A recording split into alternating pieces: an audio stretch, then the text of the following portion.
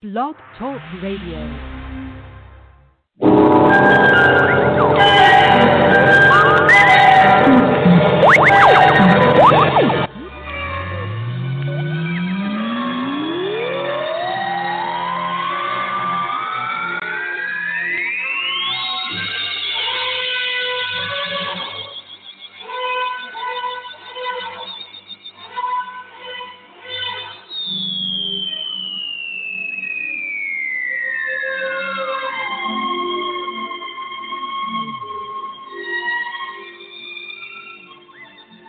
And good morning, everyone, or good afternoon, or good evening, whatever the case may be, and welcome to this rotating program tour de force on this rotating globe tonight, tomorrow morning. Welcome to the other side of midnight.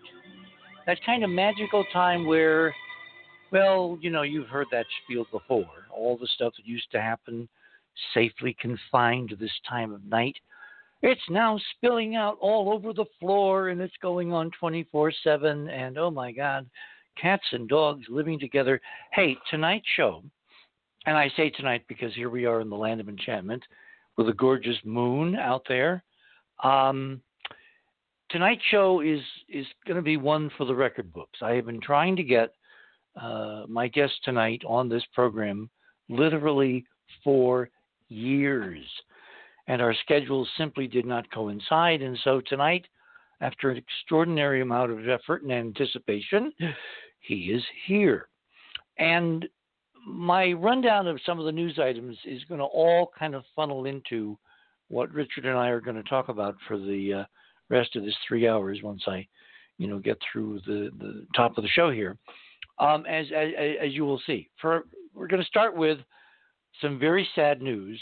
Someone that I've admired for years, Sir Sean Connery, James Bond, the original James Bond, died yesterday at the age of 90. And he had an extraordinary career. If you click on that BBC link, which is item number 1, a Radio with Pictures, and for all you new folks, the way you get to our Radio with Pictures page is you go to theothersideofmidnight.com and you click on the link there at the top, which says, he said, scrolling in real time, is a Nazi breakaway space civilization responsible for COVID-19 with the name Richard Dolan prominently at the top. Click on that banner. That will take you to tonight's guest page. Scroll down. You can actually click on the fast links items under the banner there at the top of the guest page.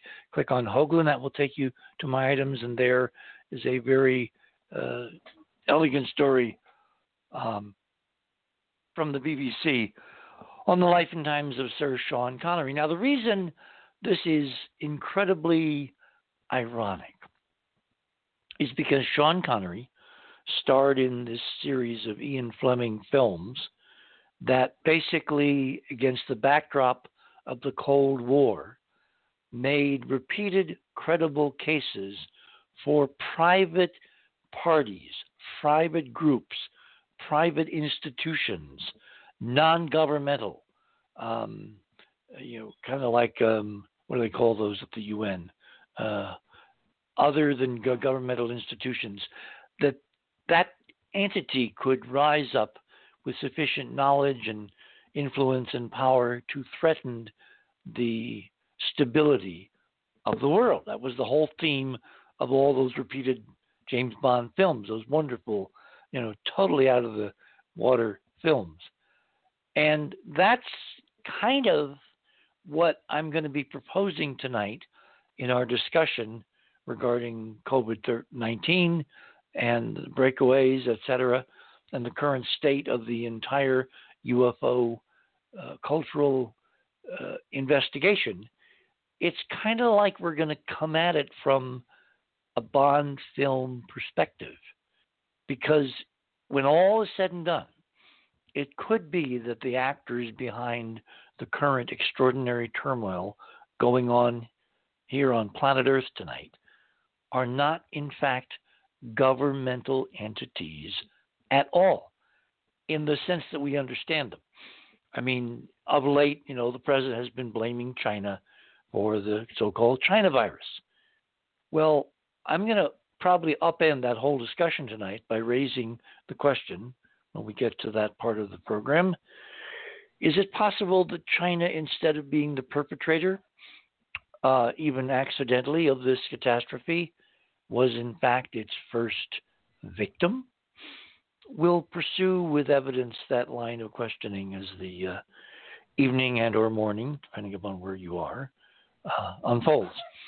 Item number 2, my items. NASA has found more water on the moon. And if you click on link number 2, there's a very interesting story from Time Magazine. This was done from Earth with a very sophisticated 747 NASA converted into a flying above 45,000 feet observatory. It's called SOFIA. That's an acronym.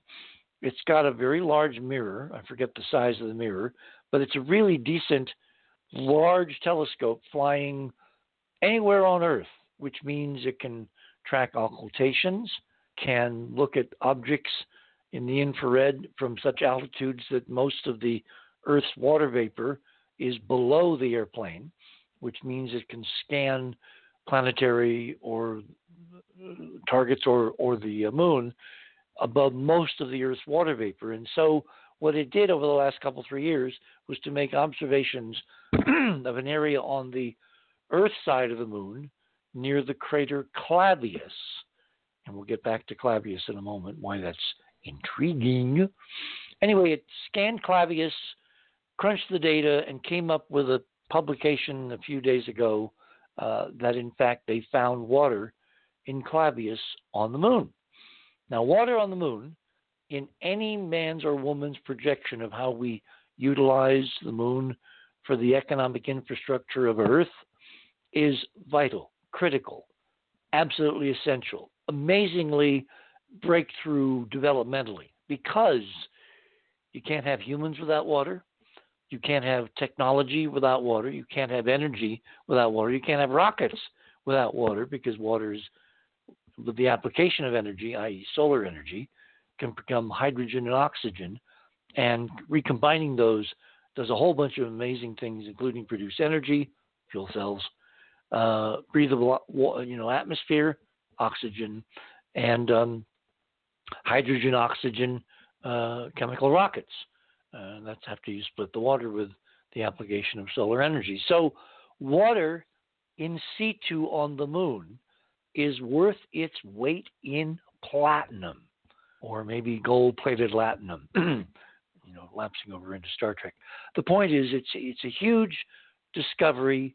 It's coming perfectly positioned just before the big push in the NASA Artemis missions to the moon, to be returning Americans by 2024, a timetable which is very aggressive. Or the other possibility is it's going to be of use for private industry. Look at Elon Musk. Look at his development of the Starship. Look at his contract with NASA under the Artemis program to develop the lunar lander that the astronauts will descend from the gateway orbiting the moon to the lunar surface in the Artemis lunar return architecture. Anyway, all of that is contained as implications in that story that NASA's found more water on the moon, because it's worth its weight in the most extraordinarily valuable commodity you can imagine. Okay, item number 3 and 4. As you may or may not know, we have a spacecraft, an unmanned robot tonight, which is out something like 200 million miles away from the Earth, orbiting a little tiny rock in space about the size of the Empire State Building, like 1,000 feet across, called Bennu. And it doesn't look like the Empire State Building. In fact, it looks like a very, very, very eroded octahedron. Remarkable geometry, which has been reinforced by a whole bunch of other measurements. Of course, NASA is not going to admit that its mission, called OSIRIS-REx, Osiris, Orion, anyone? Rex, king, leader, ruler, that its spacecraft OSIRIS-REx is in fact orbiting an artificial object But from our independent research, yes, it is.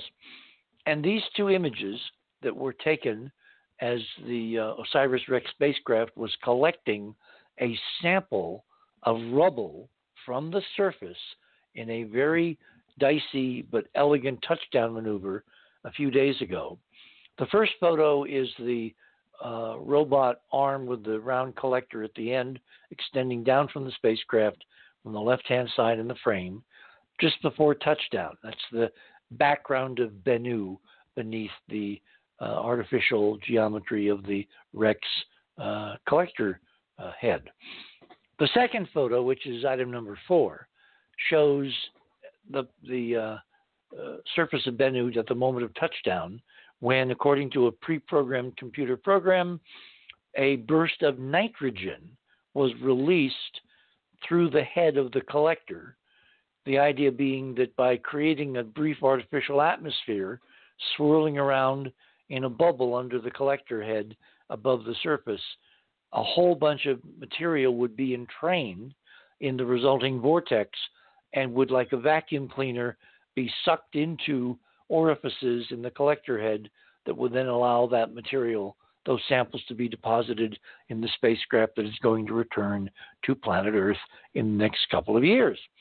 Well, as you can see from that frame, when they released that burst of nitrogen, a whole bunch of stuff got blown up, meaning, lifted from the surface. Because remember, the gravity field of Bennu is 1/100,000th the gravity field you're experiencing right now here on planet Earth. 1/100,000th. No wonder there's this sudden cloud of debris. Anyway, if you click on these two links, it will show you the more detail. I guess we don't have the link directly up that will take you to the NASA website showing you the actual film. We will put that up as, let's say, 4A after the program. Item number 5.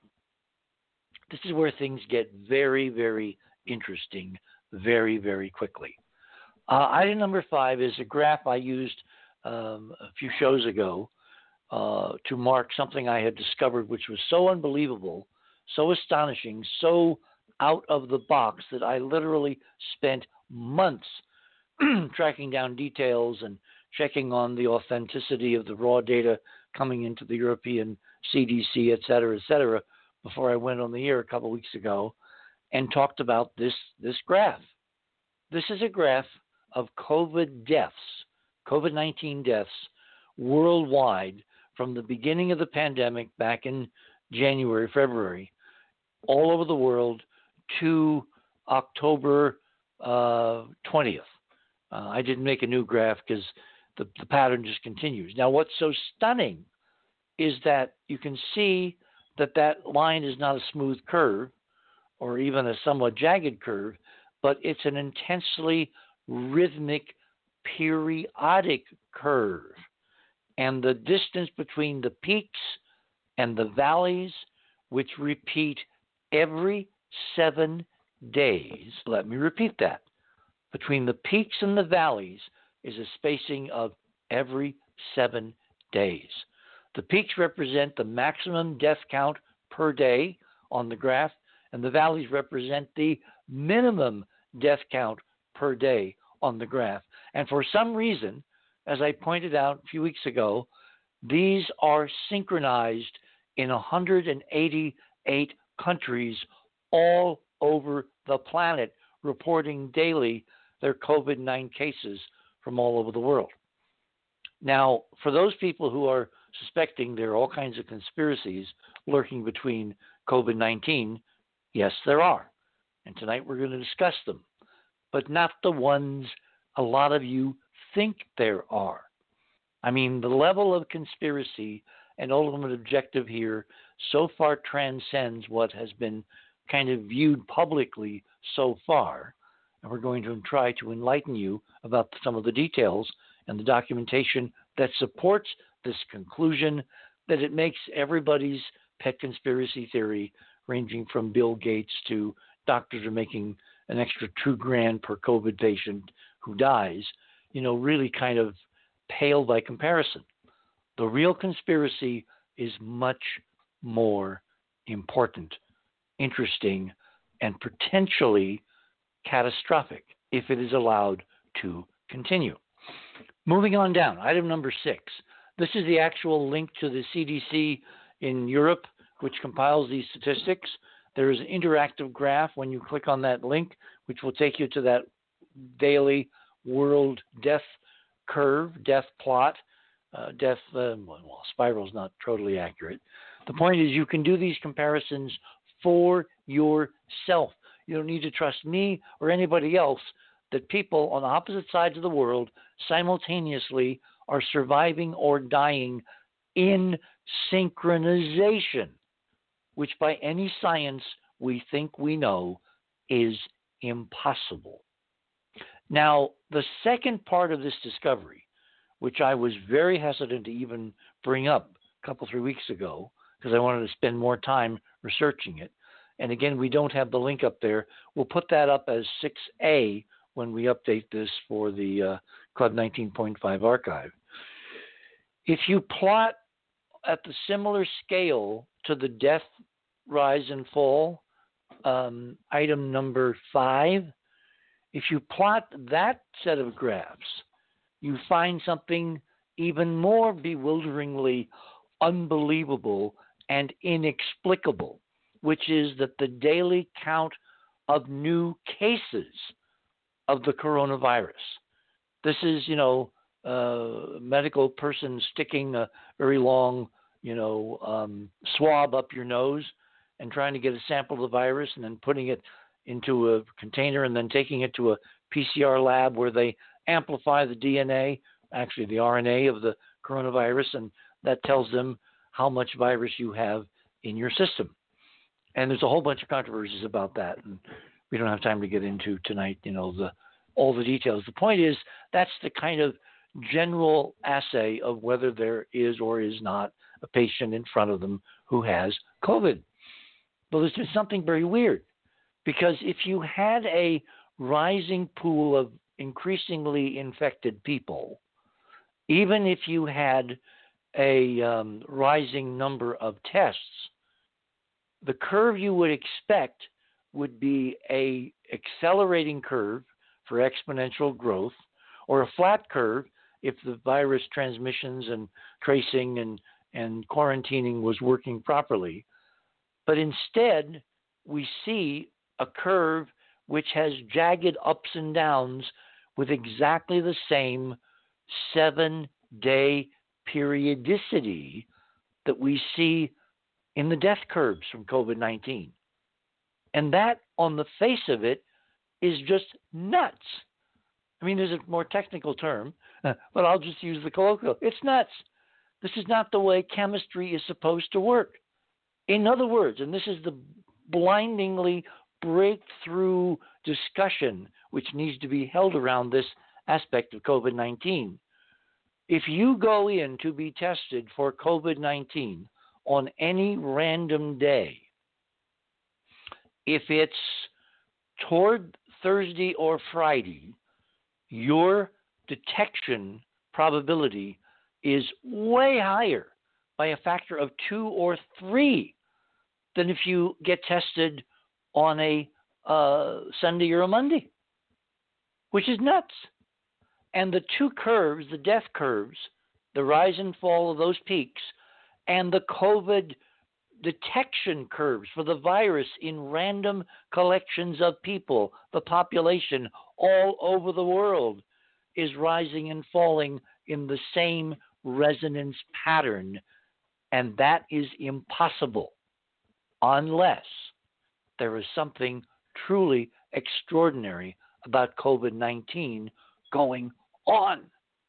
Going back to a discussion I had with Joseph Farrell on this many, many, many months ago, and yes, I'm going to try to get him back on to discuss this. Anyway, item number 7, there is an actual paper called Oscillatory Dynamics in Infectivity and Death Rates of COVID-19.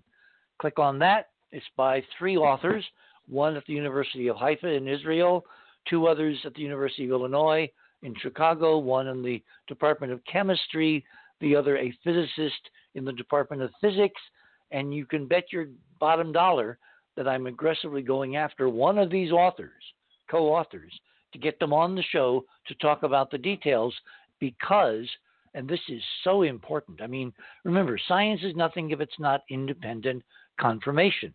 So if you go to that paper, click on that paper, there is something really amazing that they say toward the end of their, shall we say, opening. And I'm scrolling down here.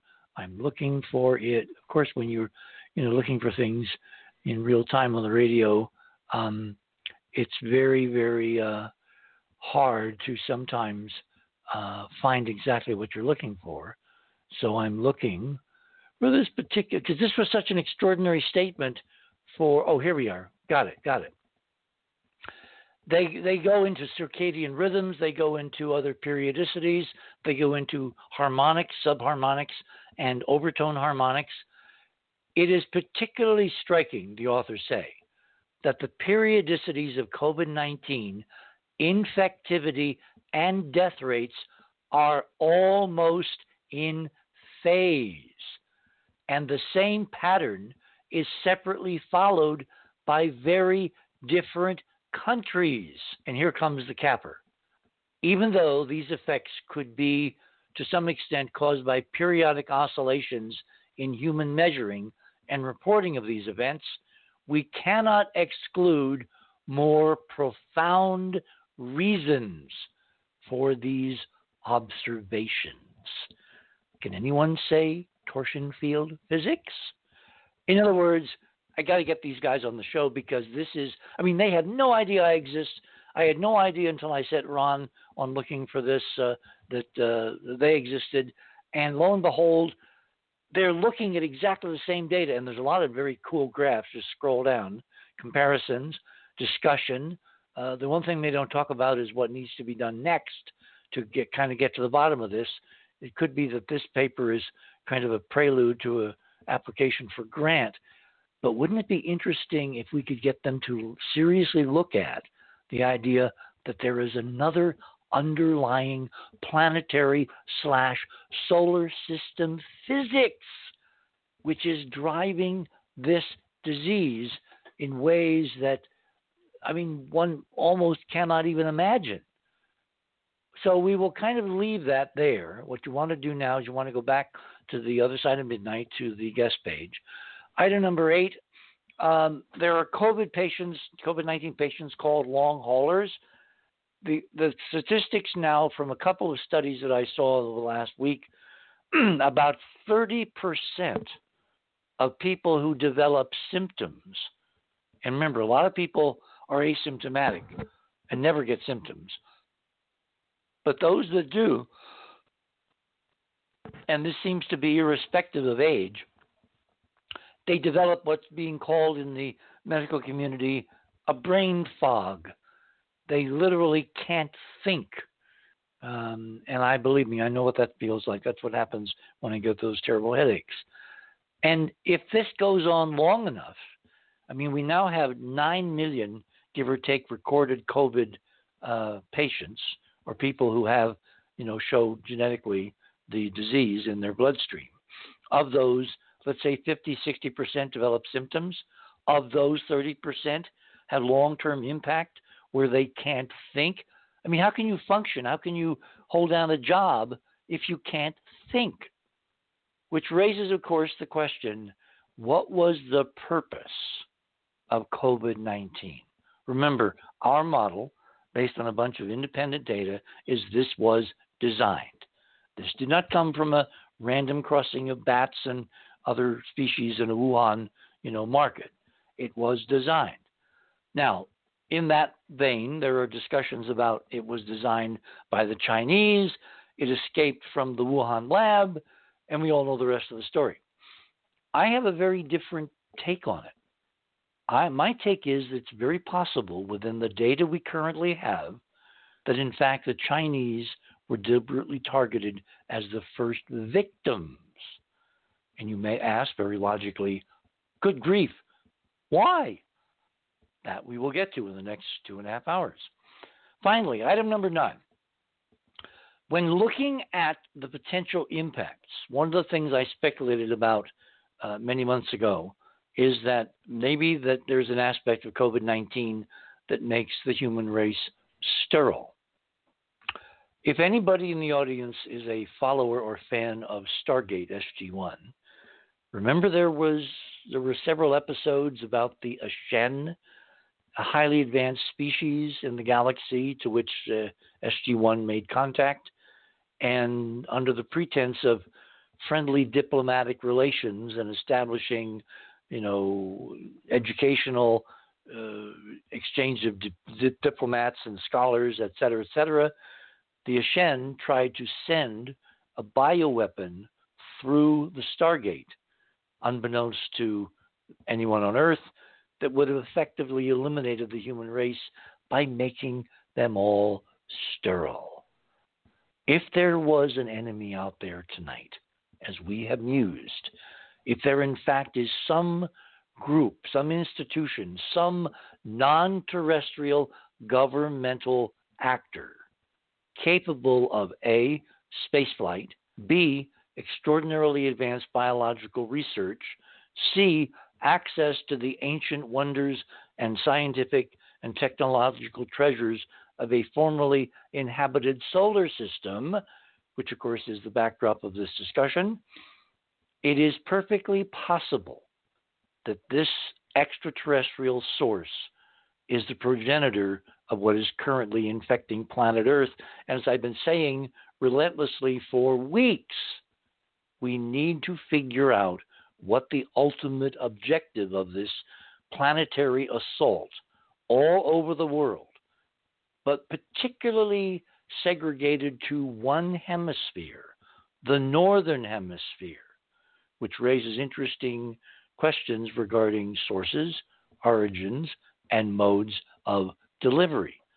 Why is Europe, which was so good at effectively killing this many months ago, why is it suddenly having eruptions where both Macron and Johnson are locking down France and Britain in desperation, in panic?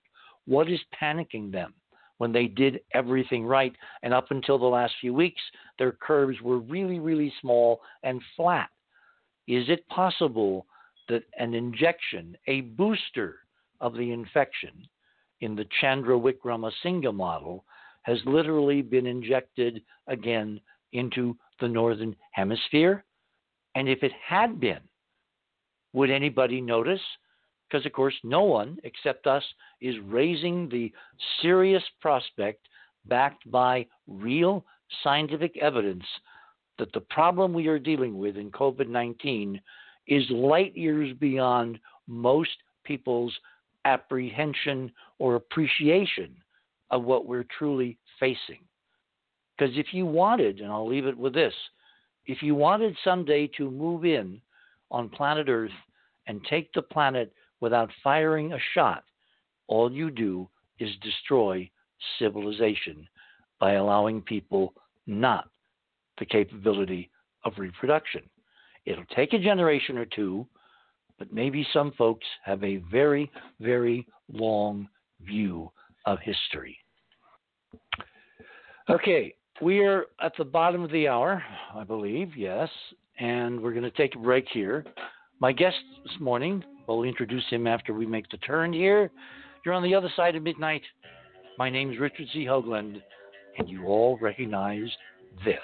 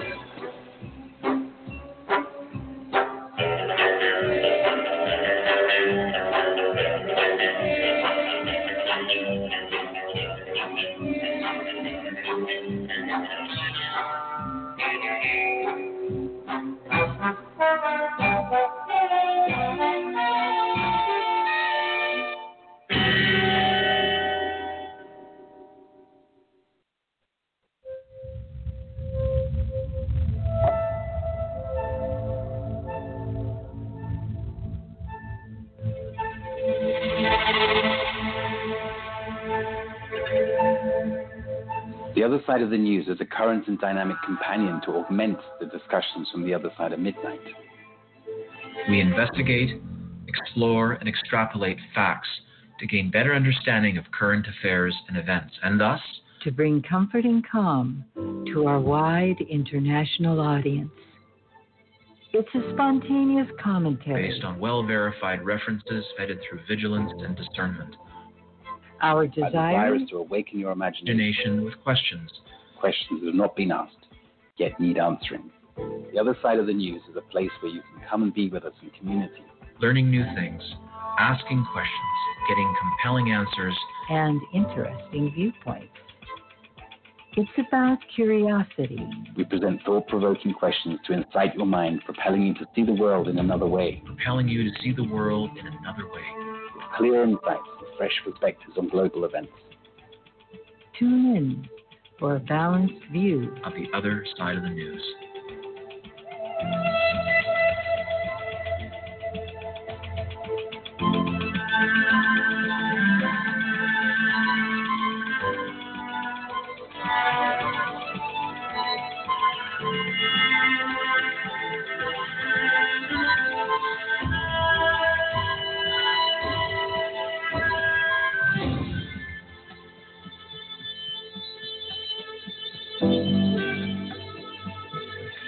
And the other side of the news can be heard here on this network, on this channel, on this website, on this URL, every Friday evening, 2 hours, 7 to 9 p.m. Pacific time. I warn you, you'll miss it at your own peril.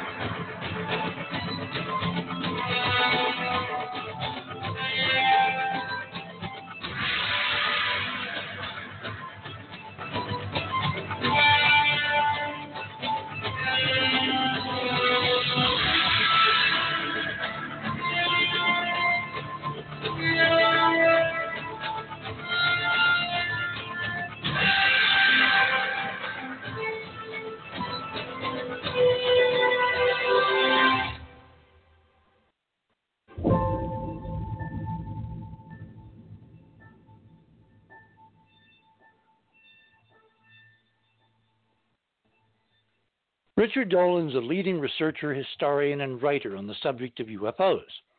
He's the author of 2 volumes of history, UFOs and the National Security State, both groundbreaking works which together provide the most factually complete and accessible narrative of the UFO subject available anywhere. He also co-authored a speculative book about the future, AD, After Disclosure, the first ever analysis not only of how UFO secrecy might end, but of the all-important question, what happens next? Richard is also the author of UFOs for the 21st Century Mind, a fresh treatment of the entire subject, and in it he discusses the important sightings, the encounters, the politics, the cover-ups, the ancient aliens, the bizarre science, disclosure, and offers advice on being both critical and open-minded in today's very confusing media world. More recently, Richard has written a series of booklets developed from select lectures on such topics as the idea of a secret space program and UFO secrecy and disclosure in the Trump era. Prior to his interest in UFOs, Richard completed his graduate work at the University of Rochester, where he studied U.S. Cold War strategy, European history, and international diplomacy. Before that, he studied at Alfred University and Oxford University and was a finalist for a Rhodes Scholarship.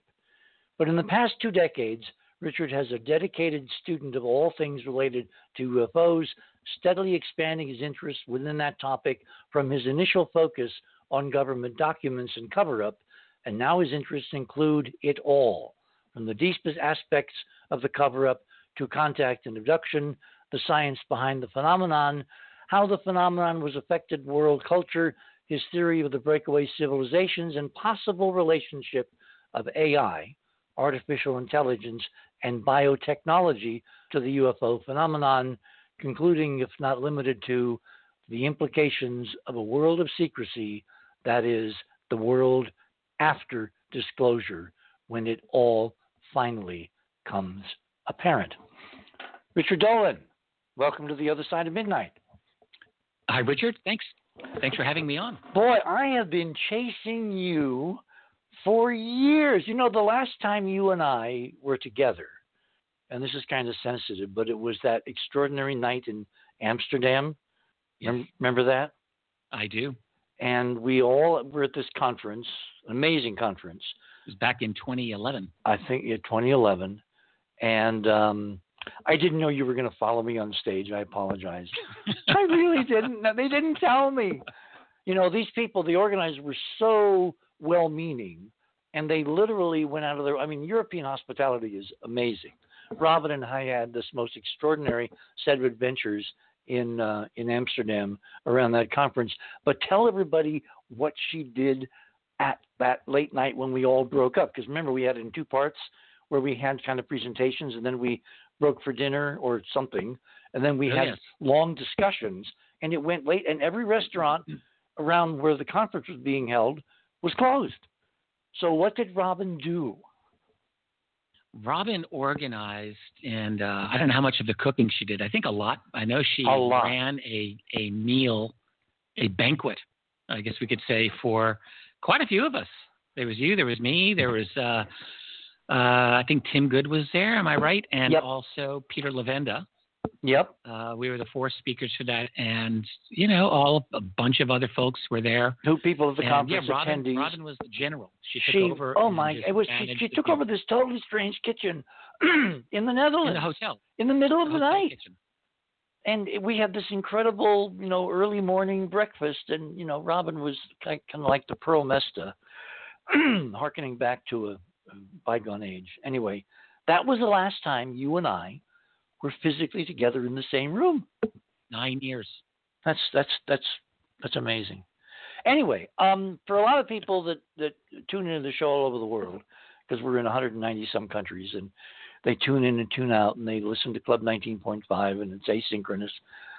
Who is Richard Dolan? How did Richard Dolan, you know, academic, get into the bizarre, out of, you know, normal reality strangeness, as Linda calls it, high strangeness, of the whole UFO craziness? How'd that start?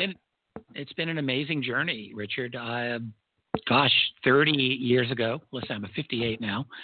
So when I was in my 20s, I was going on a fairly standard academic career path, I thought. My field of study was always history. I love history. And I went through a lot of deep study of European history that includes German and Russian history. And then I switched over into U.S. diplomatic history, Cold War primarily, but included a lot of American history and a lot of world history in general. And I was working on a doctoral dissertation in the early 1990s on the presidency of Harry Truman and his Cold War strategy. Can't believe I look back on this. I think, wow, what a world that was for me. And I was writing a. Well, let me stop you there. You know, that's very relevant. Do you know who Scarborough just wrote a big book about? Who did? Joe Scarborough, MSNBC anchor, NBC, and all that. Political, he ran for Congress and was a Florida congressman many years ago. Yeah. Anyway, he's got this book on Truman, which of course is the anchor for where everything goes cattywampus. Well, yeah, Truman is the foundation for really a lot of our modern presidency, even though he himself, I think, had a lot of reservations about things toward the end of his life. But I was doing a lot of research on Truman circa 1950, just at the outbreak of the Korean War, and a lot of policy toward the Soviets. Now, was this when you were in grad school? Yeah, okay. Yeah, back at the University of Rochester. And that was going along pretty well. I never finished that dissertation, but I wrote about 100 pages of it. And I was in a bookstore I wish I could actually remember the year. If I really thought this through, I could, but I think 1993 or so. And I saw a copy of Tim Good's Above Top Secret on a shelf. It was on a display. The book was still fairly new. At this point, you were totally into real word, what is it Kissinger used to call realpolitik? You weren't into UFOs. I read books by Kissinger back then. You weren't into UFOs at all. No, I was never a diehard skeptic, though. I should really mention that. I was one of those people who was just on the fence and didn't really have any knowledge one way or the other. So I didn't think that I qualified. You knew the phenomenon existed. You knew there were arguments on both sides, and it was kind of one of these, things where, well, time will tell. Yeah, I think so. I remember picking up Tim Good's book, which is a big, fat classic, really. And I remember flipping through the pages thinking, wow, he's actually really trying to make a case here. So I knew this guy's name that he was writing about, and I knew that guy's name, and I'd read all about this department. And he's really looking into something of like an official governmental interest from around the world in UFOs. That was the kind of tone of that book. And I had this, I don't know if it's an epiphany or what it was, but I just thought, wait. I'm tired of not knowing. I'm tired of having a big question mark hanging over my head on this very interesting question, because even in the early 90s, people had been talking for years about a UFO cover-up. I had heard that, the 1940s was supposedly a big time for all of this, and I was studying the 1940s and the 1950s, and I thought, if there's anything at all to this, if there's any interest. So in 1947, the National Security Act, et cetera, et cetera. Yes, absolutely. So if there was any interest by these players in flying saucers or UFOs, then the only question that I had at that moment was, why had I never read about this in any academic history book? How could that not be interesting? The question. Even if it was a mistake on their part, if they were interested in these flying saucers, I considered that was noteworthy. And so I bought the book, and I just wanted to answer for myself if this was a thing, if this was a historical reality. And I wasn't even, honestly, I got so slowly into the subject, I was not even asking if UFOs were real, if aliens were real, and I certainly didn't want to get into any of the weird stuff like abductions or crop circles or anything that was off the beaten path. I was just like all nuts and bolts. 90s was the time when crop circles made their sudden appearance. Yeah, I was aware of them, or I guess I must have been aware of them because I was thinking that I didn't want to study any of that. So I bought the book, and I was involved in what was then the early internet. Simply I had an account, and I was looking at all the bulletin board groups. And there was one group called Alt Paranet UFO, and one was Alt Visitors Aliens. I used to go to those. And I kind of got immersed in this culture.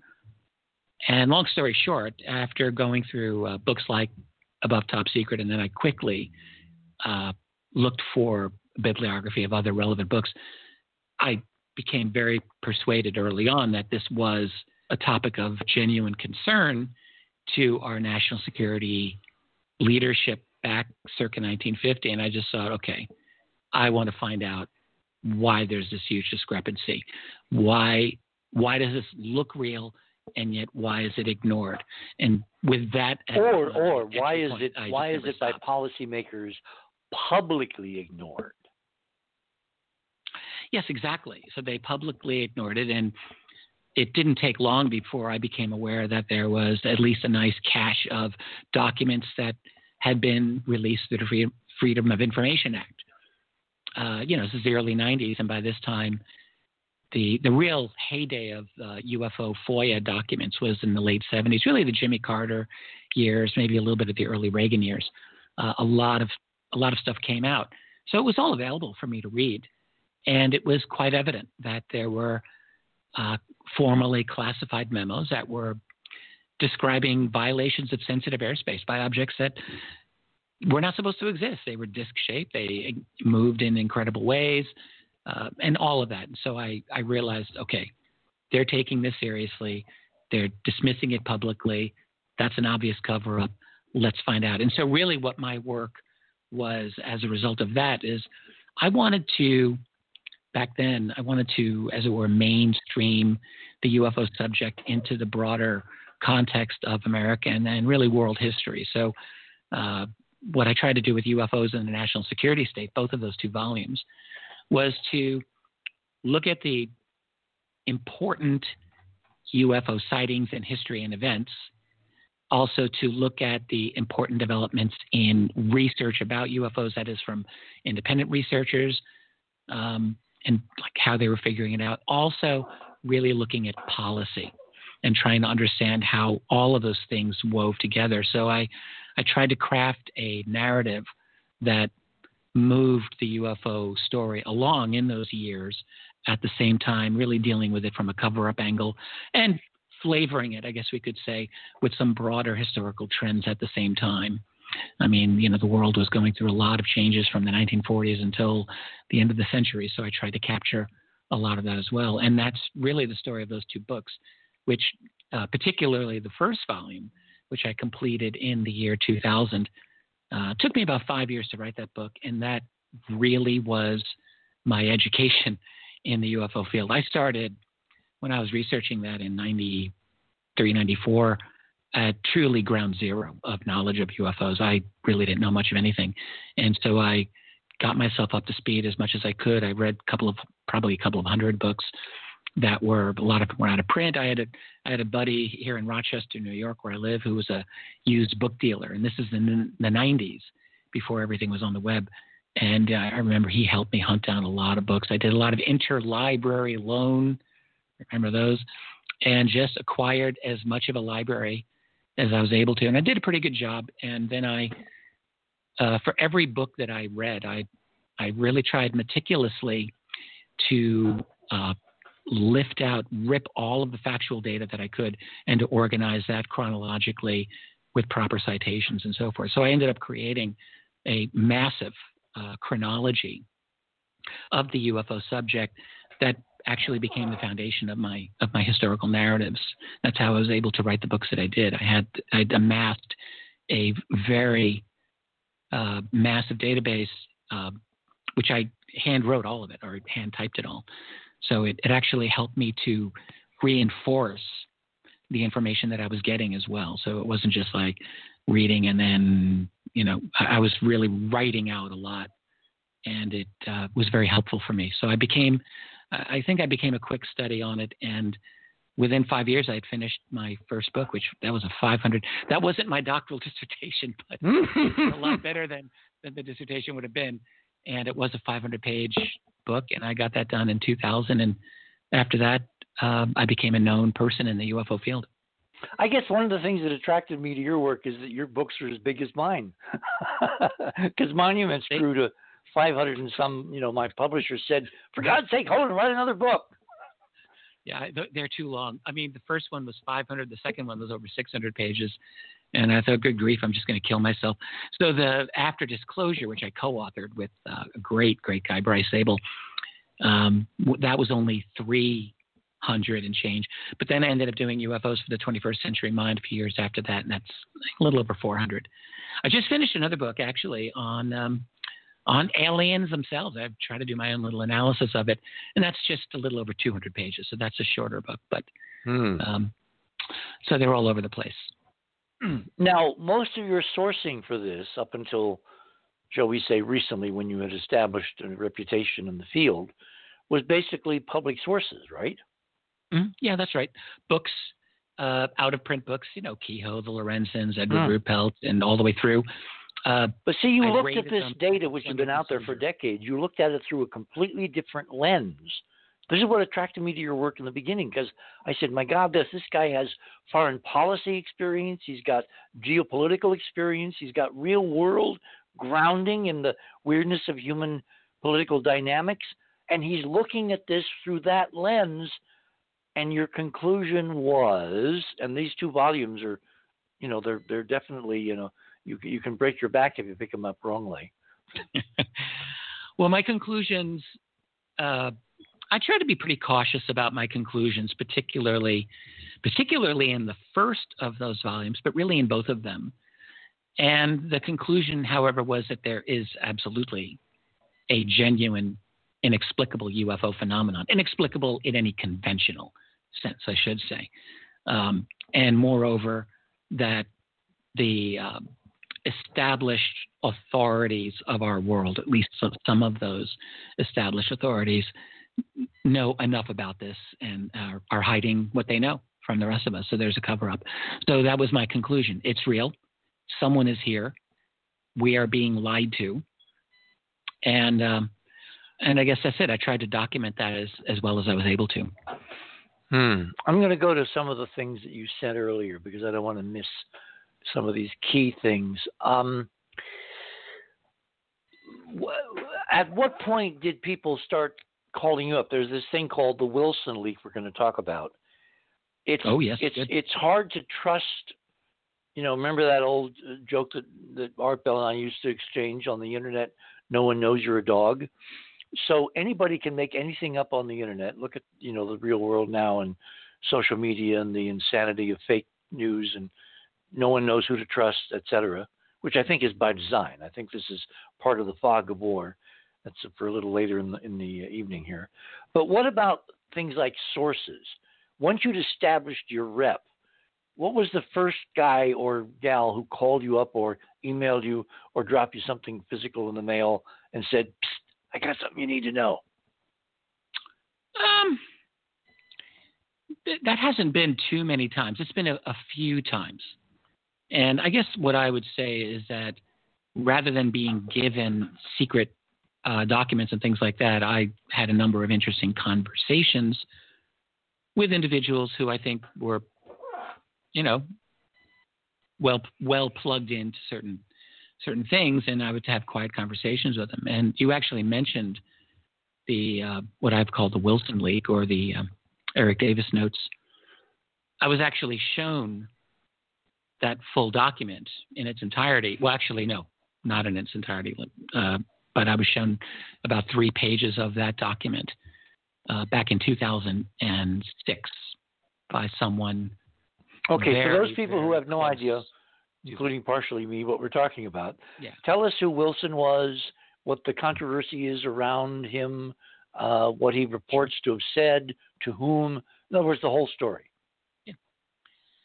Yeah, Admiral Thomas Ray Wilson was he's an admiral, and in the 1990s, U.S. Navy. That's right, had attained a very prominent role in the Joint Chiefs of Staff. So in 1997, he was the vice deputy of intelligence for the Joint Chiefs of Staff. So that's almost a position known as J2. He became, not long after that, he became chief of intelligence for the Joint Chiefs. That's J2. And in April of 97, and all of this is not in dispute at all, he met with Dr. Stephen Greer and astronaut Edgar Mitchell and a Navy commander named Willard Miller and a few other people. They met, I think really Greer organized this, but he brought Mitchell along, the astronaut, and he brought Miller along. And they essentially talked to Wilson and a couple of other high-level people there, actually. This is in 97 now. This is in April 97. This is when Stephen Greer was really making the rounds in Washington, trying to get people. April. This was just after Hale Bopp. Remember Hale Bopp? Yeah. This and the whole weird, it's some kind of extraterrestrial spaceship, and the cult that killed themselves. 39 members in Southern California. Applewhite and Heaven's Gate. Yeah, and Applewhite was CIA, one should mention. So ETs and speculations were very much in the news on everybody's mind around this comet, and particularly the weirdness. Well, 97 was a big year in general. That was the year of Philip Corso. That was the year of the 50th anniversary of Roswell. Like UFOs were. And the Phoenix Lights. Big. And Phoenix Lights. Absolutely. All of that was happening. Now, anyway, so Greer gave a presentation of some sort to Wilson and basically said that there's a UFO reality, there's a cover-up, and his argument was that it's being run by rogue operatives who are essentially operating beyond the formal purview of the United States government. And as a representative of the U.S. government, he was basically saying to Wilson, you may want to look into this and so forth. And Wilson did look into this. Now, Wilson claims that he didn't. But I will just tell you, in 2006, long before this came out, this was all very, very quiet in 2006. So the meetings happened in 97, but it didn't publicly hit the fan until like a year or two ago. That's right.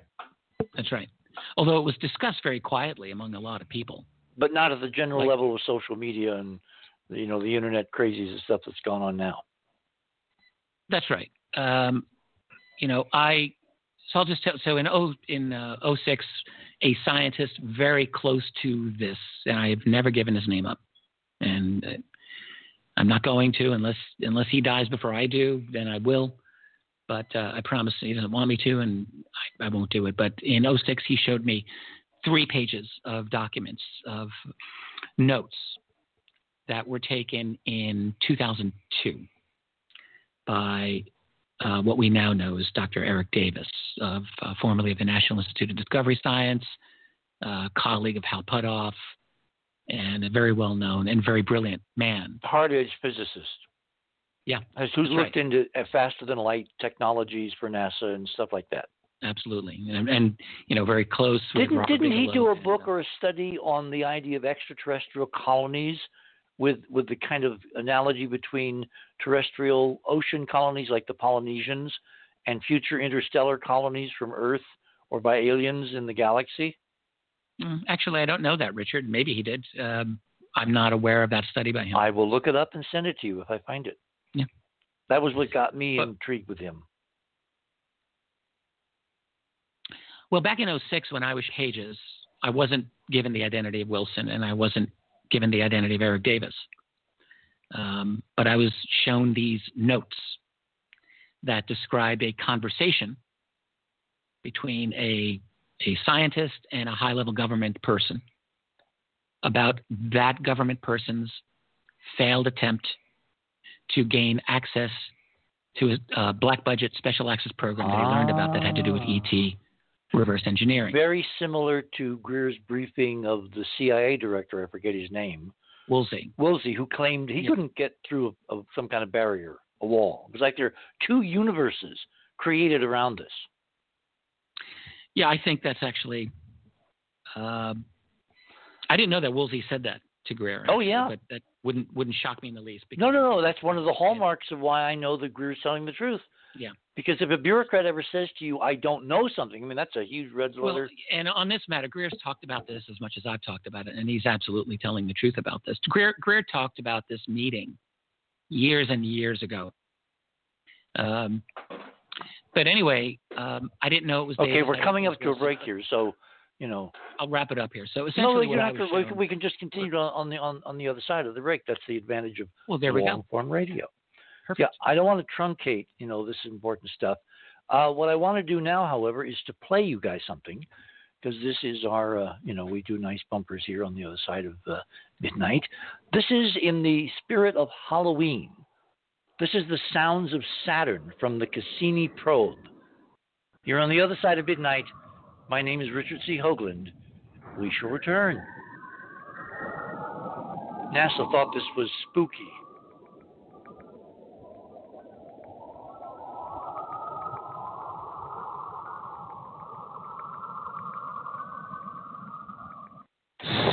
Richard C. Hoagland here. I'd like you to support the other side of midnight by subscribing to Club 19.5 and thereby joining our unique and growing radio community.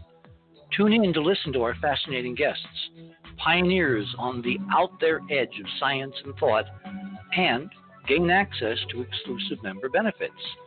To do this, just visit our website, theothersideofmidnight.com, and click on the Join Club 19.5 link in the navigator bar or in the left-hand column.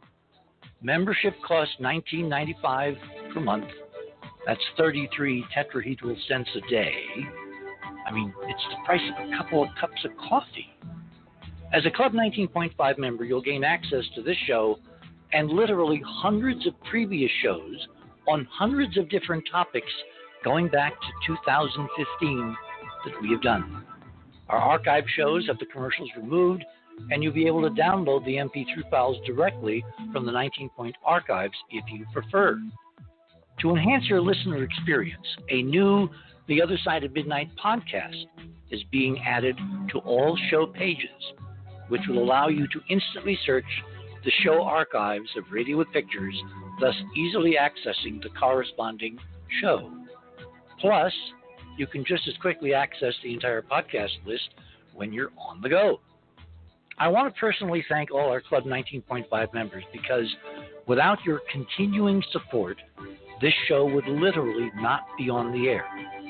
Please continue supporting the broadcast to provide you with the most interesting conversation available, talk radio at the cutting edge of science and thought, and if you like what you hear on The Other Side of Midnight, tell your friends, and continue growing the show by having them subscribe to Club 19.5 as well, because we need all of you. And when I say we need you, you're the reason we're doing all this. Hoagland, over and out.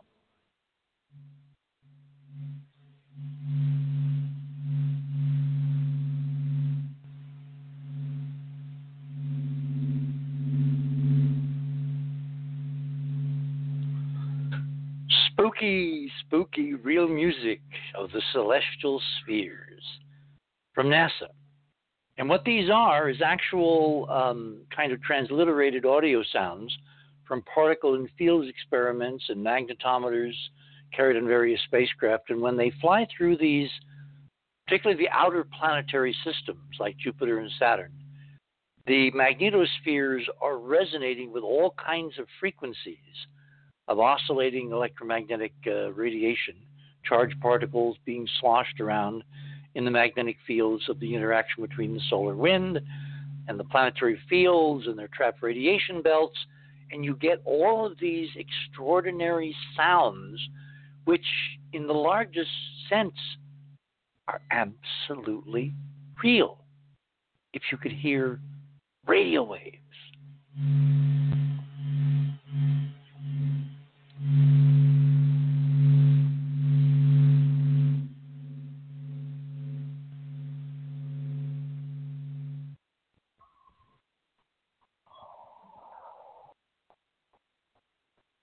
Okay, so we're back. Richard? Mm-hmm. Yes. So you were in the middle of this really intriguing story about this Admiral Wilson, who was asked by Greer to basically take a look, serious look, and Wilson reports back, which he now, of course, denies, I looked and they wouldn't let me find anything, right? That's right. So why is that news?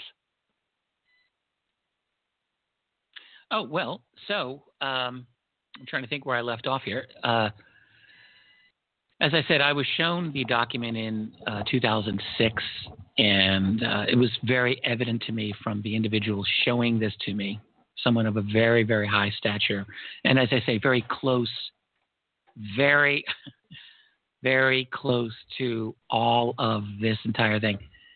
There was a line in there where Wilson was talking to Davis, and he had learned, he said, I discovered that this technology that they were studying, this was not made by man, not by human hands. It was not of this earth. And I've never forgotten that line. When I was shown this, I was asked I couldn't take a picture of it. He said, look, I'm just showing this to you because it's important, and I think you need to know about it. And I said, great, I don't know what I'm going to do about it, but I'll well, what I ended up doing after I was shown that was I ended up calling Thomas Wilson later that year at the later part of 2006. And he was not interested in talking to me. I guess I could say that. I did speak to Edgar Mitchell, and I got through to Stephen Greer. All of those people confirmed that the meeting had taken place. Wilson eventually confirmed that the meeting with Greer took place, but I had to twist that out of him. And then he said, everything after that is just poppycock. I had nothing to do with anything else.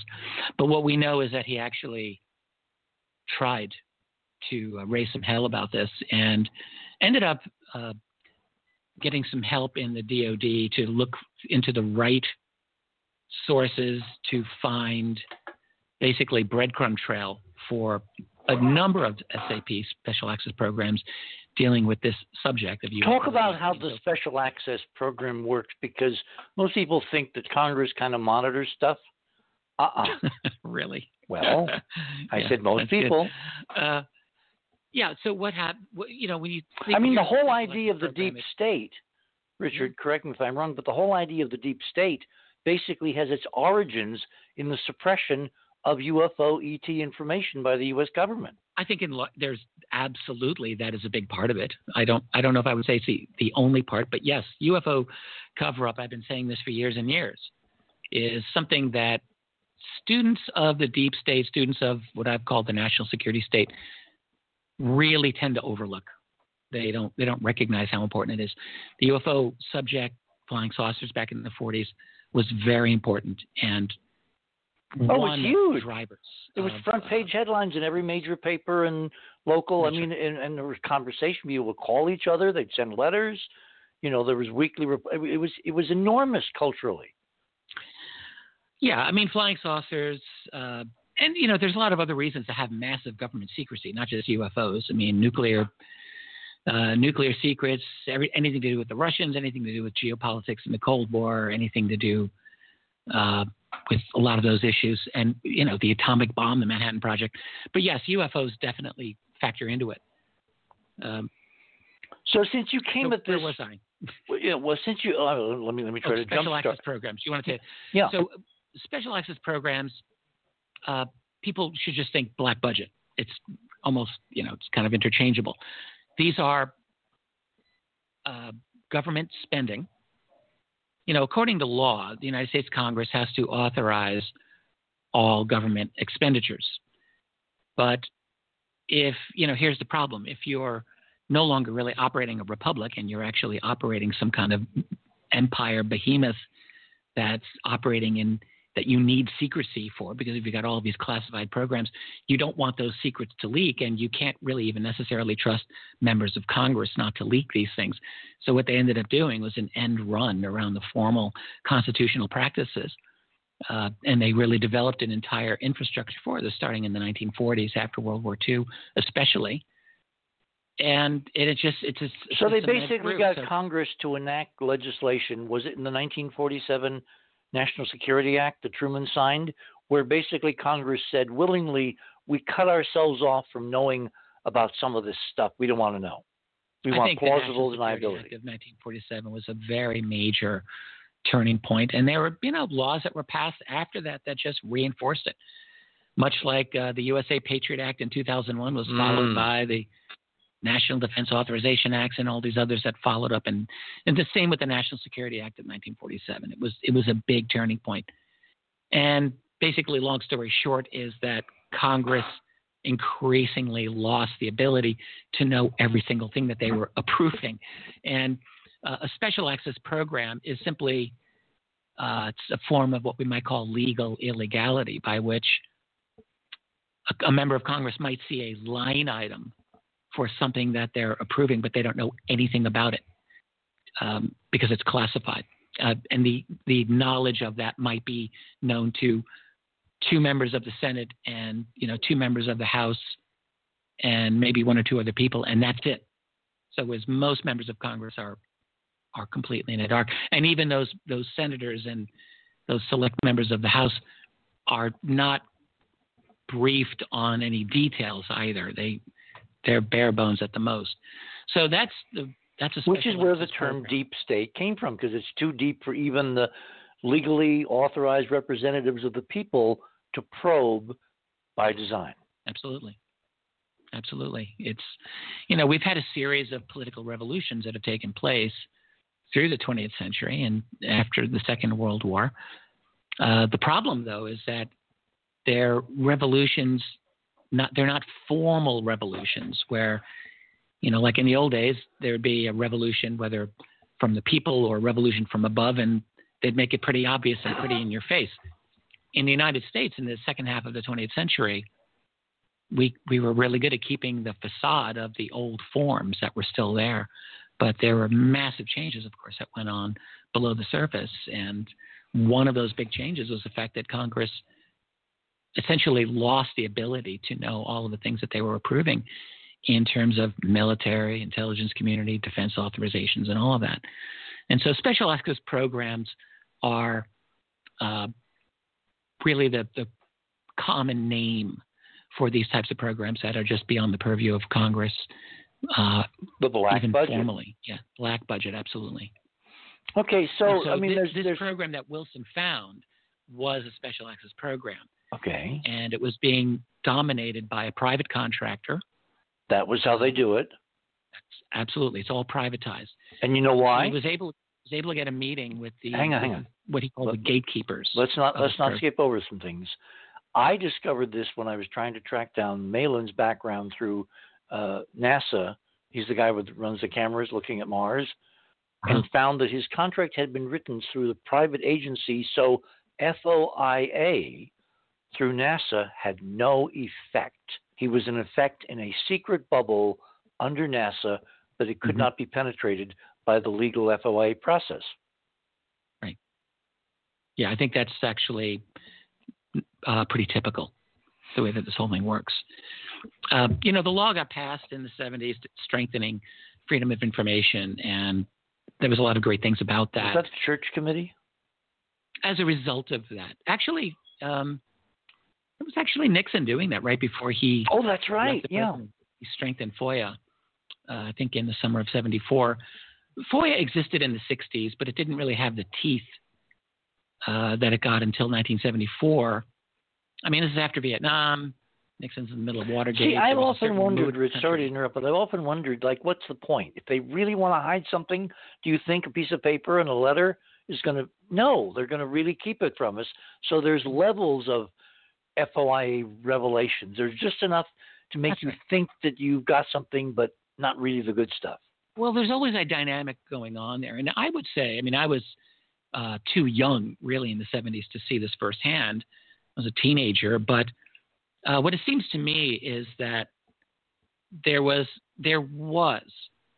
political initiative from some people, particularly Senator Frank Church. You mentioned his name, out of Idaho. He really was trying to investigate the intelligence community and had some hearings. He was totally undermined by Nelson Rockefeller and undermined by what we can call the deep state. But that was the mood at the time. And, I would say that in the mid-70s... Well, we did find out about the dart guns in the effort to assassinate Castro. Yeah, exactly. There were a lot of things that did come out that the CIA fought tooth and nail against them. They called them, the family jewels and all these dark secrets. My God, the CIA is actually trying to assassinate people. Who knew?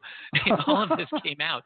And so I think, it can go back and forth, but I do agree with your larger point, Richard, which is that, look, the cards are really being held by the other side here. And the guys who have this massive secrecy, a bureaucracy of secrecy, they've got a lot of tools to work with to keep those secrets, and they're quite good at it. Just a few years after Nixon strengthened FOIA, Jimmy Carter strengthened it further. But then, a couple of years after that, NORAD, North American Air Defense, was exempted from most of the elements of FOIA. And do you remember a book by reaction against all of that? You remember a book by Jacques Vallée called Fast Walkers? Yeah, I have a copy of that. Okay. For people that don't know what we're talking about, the NORAD people, track with radars all kinds of amazing things going on around the Earth. The radars are very sensitive. They can reach out into space hundreds of thousands of miles beyond the moon and see things. And so you'd say, if the neighborhood is cluttered up with all kinds of interplanetary traffic, spaceships, UFOs, whatever you want to call them, how come NORAD doesn't report them? Well, through Vallée, I discovered that there literally is a computer algorithm which was written to eliminate all the stuff that's not what they're supposed to be looking at. And they call these things they get rid of fast walkers, meaning spacecraft moving thousands of miles per hour when aircraft are moving at hundreds and whatever, and spacecraft are in, orbits and stuff like that. So there's a whole industry devoted in the Pentagon to basically throwing away publicly all that evidence. I'm glad you mentioned that. That's a really important point about radar in general, that a lot of people may not be aware, which is that radar, it's not just this raw thing that goes out there and spins around and catches signals. It's calibrated. And what Valet said, I think, is that that's absolutely true. That's been confirmed many, many times. So that it's not even that the UFOs have stealth to radar. We create their stealth for them, in a sense, by weeding out these anomalies so that we're not supposed to see them. Which, of course, then raises the obvious question we're going to get to in more detail in the next hour or so.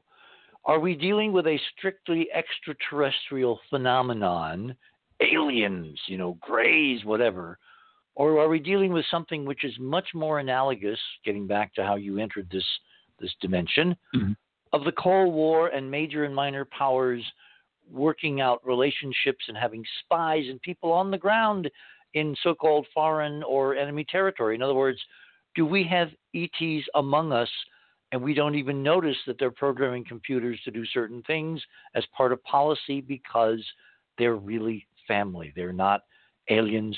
They're us. They don't just happen to live here sometimes. Yeah. If you want to get into this now, I'm happy to. Yeah, it's a perfect segue. Yep. I've been trying to create a scorecard. I feel like I'm going to my first, ball game, and I don't know any of the players. So I'm trying to figure out what's actually going on the ground. Is there one alien group? Are there multiple alien groups? How many intelligence agencies and covert clandestine human agencies are aware of this, and who's dealing with whom, and are there alliances and so forth? And I mean, it can get kind of confusing. A standard geopolitical approach to something that never until you started it ever had a serious geopolitical analysis before, at least in public. I mean, behind the scenes, I presume our government has done all this, but you're the first guy not as part of the deep state to do this from your background, which, again, I'm so amazed at what you were able to accomplish. Well, I don't know how much I've really accomplished, but I'll tell you what I think. You made it legitimate. You brought it. You dragged it kicking and screaming past the finish line of this will affect your real world. Pay attention. It's not just that airy-fairy stuff. And we'll get to the COVID-19 implications later in the show. Will do. Well, to be real quick about it, what I think is going on is that there is more than one truly alien group that is operating here. Okay, how are you defining aliens and ETs? Because I have a rule of thumb. Aliens are those out there whose their biochemistry, DNA, etc., do not match. ETs can either be real aliens or members of the human genome. Remember Neil Armstrong's famous words when he landed on the moon, that's one small step for man, one giant leap for mankind. Our ET brethren are mankind in that, statement, and man is, of course, us. So there's a human dimension. We have relatives out there among the stars. Yeah, I agree with this. And when I fully agree with that. And when you say aliens and ETs, you got to separate that one group, both groups are ETs, but one group is really kith and kin, cousins, and they're the ones, I believe, projecting from human nature, who have had the most influence and the most reasons to keep us down on the farm. They don't want us to know they're out there or, quote, here. That could be. They've been here for a long time interacting. When you look at a lot of the ancient stories that could qualify as UFO accounts or ET encounter, I mean, all of the people that they've encountered were human looking, and I think there's a reason for that. But I do think that there are alien types that have come here relatively recently in our history. I think so when we talk about grays, reptilian entities, mantid entities, I actually believe that all of those do exist. I think there's a strong enough case now from abductees and experiencers that this is true. My sense is that they've all come here within the last probably century or so, and they're here for a specific reason. They're here to watch the greatest show in the quadrant, which is going on right here on Earth right now, which is that we are about to leap into their world. See, this goes back to my transformation. This goes back to my ritual calendar model, or to kind of misquote the Galileo wine commercial, make no wine before it's time. that all these decades that you and I have been laboring in these vineyards, continuing the Gallo metaphor really to extraordinary lengths, it has not been time for this to be disclosed. It's now time. And how do I know? The New York Times for December 2017. Yeah, I think, okay, so we're moving into a couple of different areas here. They're all important. Pick up whichever thread you want to weave back into the general terrain.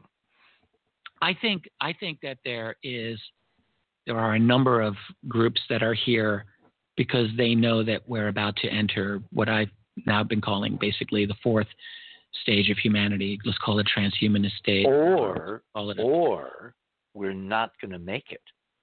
And the attraction is to see if we make the leap. I mean, how many times in the galaxy do you have cultures that are like ours that are poised on reconnecting with their ancient truth and history, and there are factions trying to keep them, again, down on the farm, and other factions trying to get it out there. And the big question is, what will the choice ultimately be? It's impossible to keep us down on the farm any longer. It's not possible. Not possible. We're going through too much of to an extraordinary technological revolution right now. So the genie's out of the bottle. AI is happening. Strong AI is happening. There is no force other than annihilation that will stop that from continuing. Ditto with all of the other crazy tech we're developing, whether it's an integrated 5G 24/7 surveillance network of planet Earth, where everyone will be surveilled for the rest of forever. Not so sure about that. I think we can have I think Musk is up to a very intriguing end run around all that. Yeah, I don't. You don't? Okay. No, I don't. His Neuralink idea is actually just more of the same. But integration. Look, it doesn't mean we have to do it. Remember, geniuses throw out ideas. Culture, inevitable. Society, nothing's inevitable. It's happening. Remember Terminator. Remember when she woke up and had scratched in the table with the Bowie knife. There is no fate. Richard, if you believe in free will and the idea that you and I are trying to get people to pay attention to this stuff and realize it impacts directly their real world, nothing is inevitable. Okay, I guess. I don't think I agree with you in this case. Okay. I think that the train has left the station and it's on a track and it's going to end at a destination. This is what I believe. There's too many confluences of too many powerful technological developments that I don't see how to stop them. No one sees how to stop AI from continuing. We're already at the point now where, you've got leading scientists who do not understand how these intelligences make their decisions. I think a year or two ago, there was some AI guys over at Facebook doing experiments, and they actually, this made the news, they pulled the plug on their AI because they were actually getting scared. They didn't understand how things were. Do you remember a very famous movie in the 60s called The Forbin Project? Colossus, The Forbin Project? Oh, you got to see it. You got to Google it and watch it some evening. It's exactly what we're talking about, except I'm down with it. It's called Colossus, The Forbin Project. Well, what I just want to say here, I want to finish my point about why this train isn't stopping.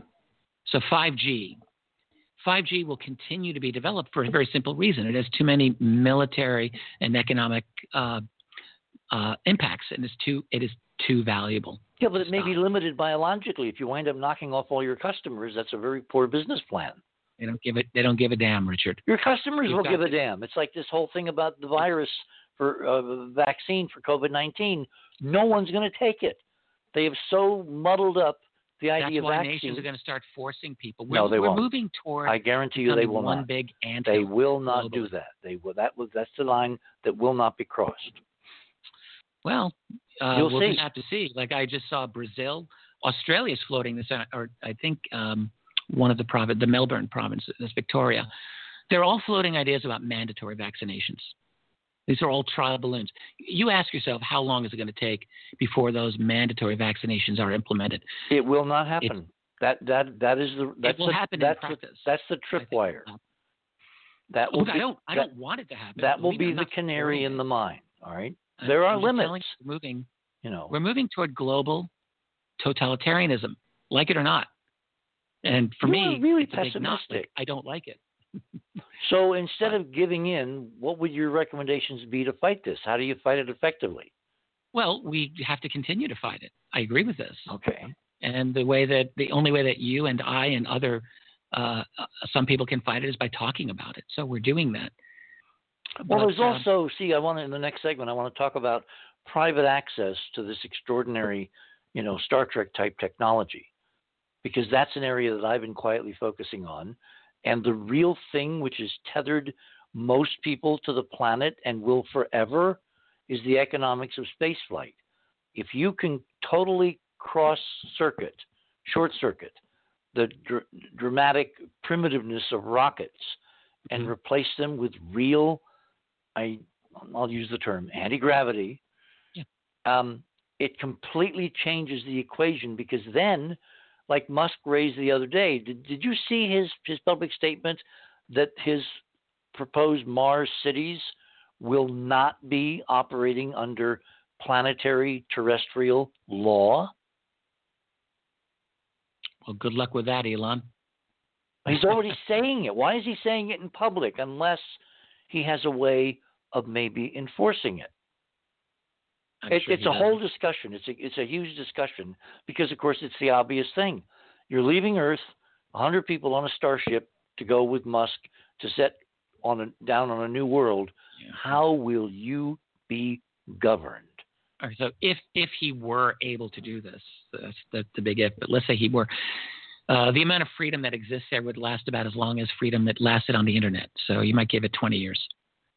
And then, eventually the long arm of the law comes in there and they will assert their dominance, guaranteed. I've seen so many of those, films and books and whatever. Isaac wrote this wonderful book. Robert Heinlein, the most famous book about all this that he ever wrote. Remember that one? The Moon Stranger in a Strange Land? No, The Moon is a Harsh Mistress. Ah. Remember that? I didn't read that. You haven't read that? Yeah. One of my gaps. Okay, add it to your list. The Moon is a Harsh Mistress. I guarantee you it will make you smile and give you hope. Good. We can all use that. I could certainly. Okay, look, it is I got to check my clock. It's the bottom of the hour. Let us kind of pause here. My guest this morning is Richard Dolan. I've been looking forward to this interview for many, many, many years. And if you think it's interesting so far, wait till you hear what we're going to talk about next.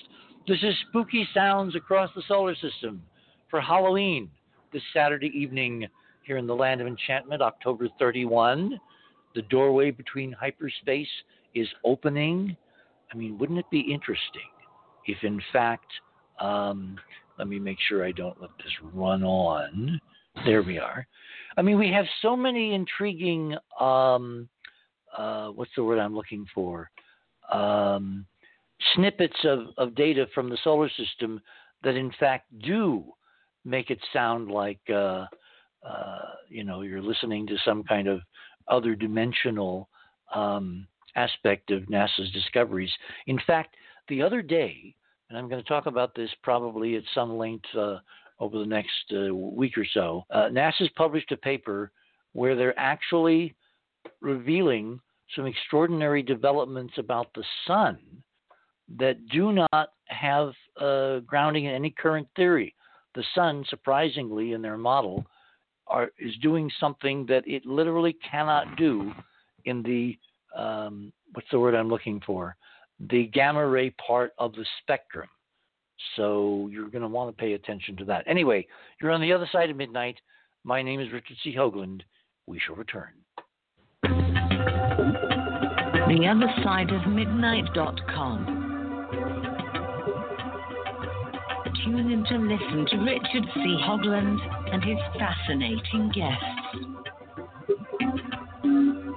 Support the broadcast and don't miss another groundbreaking conversation. Join Club 19.5 to get access to exclusive member benefits. Listen to past episodes anytime on any device.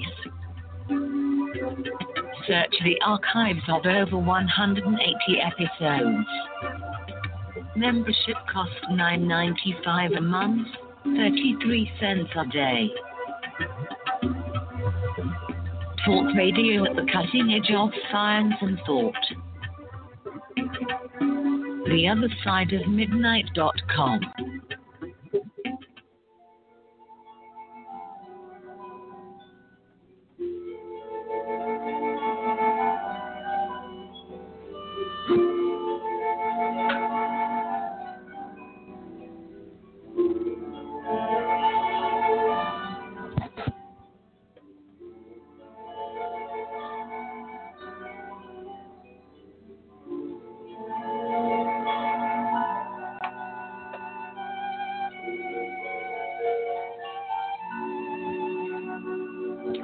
And welcome back, everyone, to the other side of midnight for this Halloween, October 31, when the veil between dimensions thins and anything can happen. So, Richard, where were we? Oh man, we were bouncing around. That's what the show does. We bounce around. Yes, following, as my grandmother used to say, sometimes. Doing this is like trying to run a sack race with a three-legged heifer. Never winds up going where you want. Anyway, She's so a wise lady. We've got insiders who are basically saying that there is this bifurcation, two realities, two separate worlds, where the UFO reality is kind of quarantined behind an impregnable shield, and various people in our world on planet Earth, as opposed to alternate Earth 2, try to penetrate that shield, and all they do is come back with, despite my, experience and my status and my classifications and my, credentials and my security clearances, I could not find out anything what the blank is going on, right? Right. That's right. That's right. And, we've made, in the last 3 years, a little bit of progress. It's definitely true. Like, you mentioned the New York Times coverage of the ATIP program. And exactly. Let's splash forward the film then to December 2017. New York Times, above the fold, says, in effect, hey guys, UFOs are real. And the U.S. government is showing you, backing this up. How did we get to that point? Be very specific and detailed. What the hell's going on with all these players and private agencies and rock stars and secret CIA guys that appear to not really be who they claim to be? In other words, is this disclosure or a huge Trump cock-up? Well, I don't think Donald Trump has anything to do with this. I think that what we're looking at is a faction of people with intelligence and defense backgrounds who have coalesced around this issue. And, you mentioned rock stars, so we're talking about Tom DeLonge and the organization To the Stars Academy, TTSA. I don't know if anyone knows the full, complete, deep story about how he really got going into this, but he clearly made connections with some powerful people who decided to use him to promote this issue. And, by the time you're in the latter half of 2016, he's got folks like Putoff, he's got folks like Jim Semivan and Christopher Mellon, who's very, very important. And then they added Lou Elizondo toward the end there.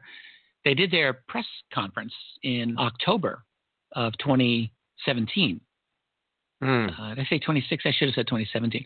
So they did their press conference in 2017, and that is absolutely the spark that enabled the New York Times to publish what they did, because the fact was, when these guys did their press conference and they're talking about the reality of UFOs, that was actually a very powerful thing. I mean, they screwed up a few things. They had an image of a Mylar balloon that was supposed to be a UFO, and we can acknowledge all of that. But they actually were a pretty impressive group of guys willing to go on stage to talk about the reality of this. And before there was that New York Times article, this was a very major statement at the time.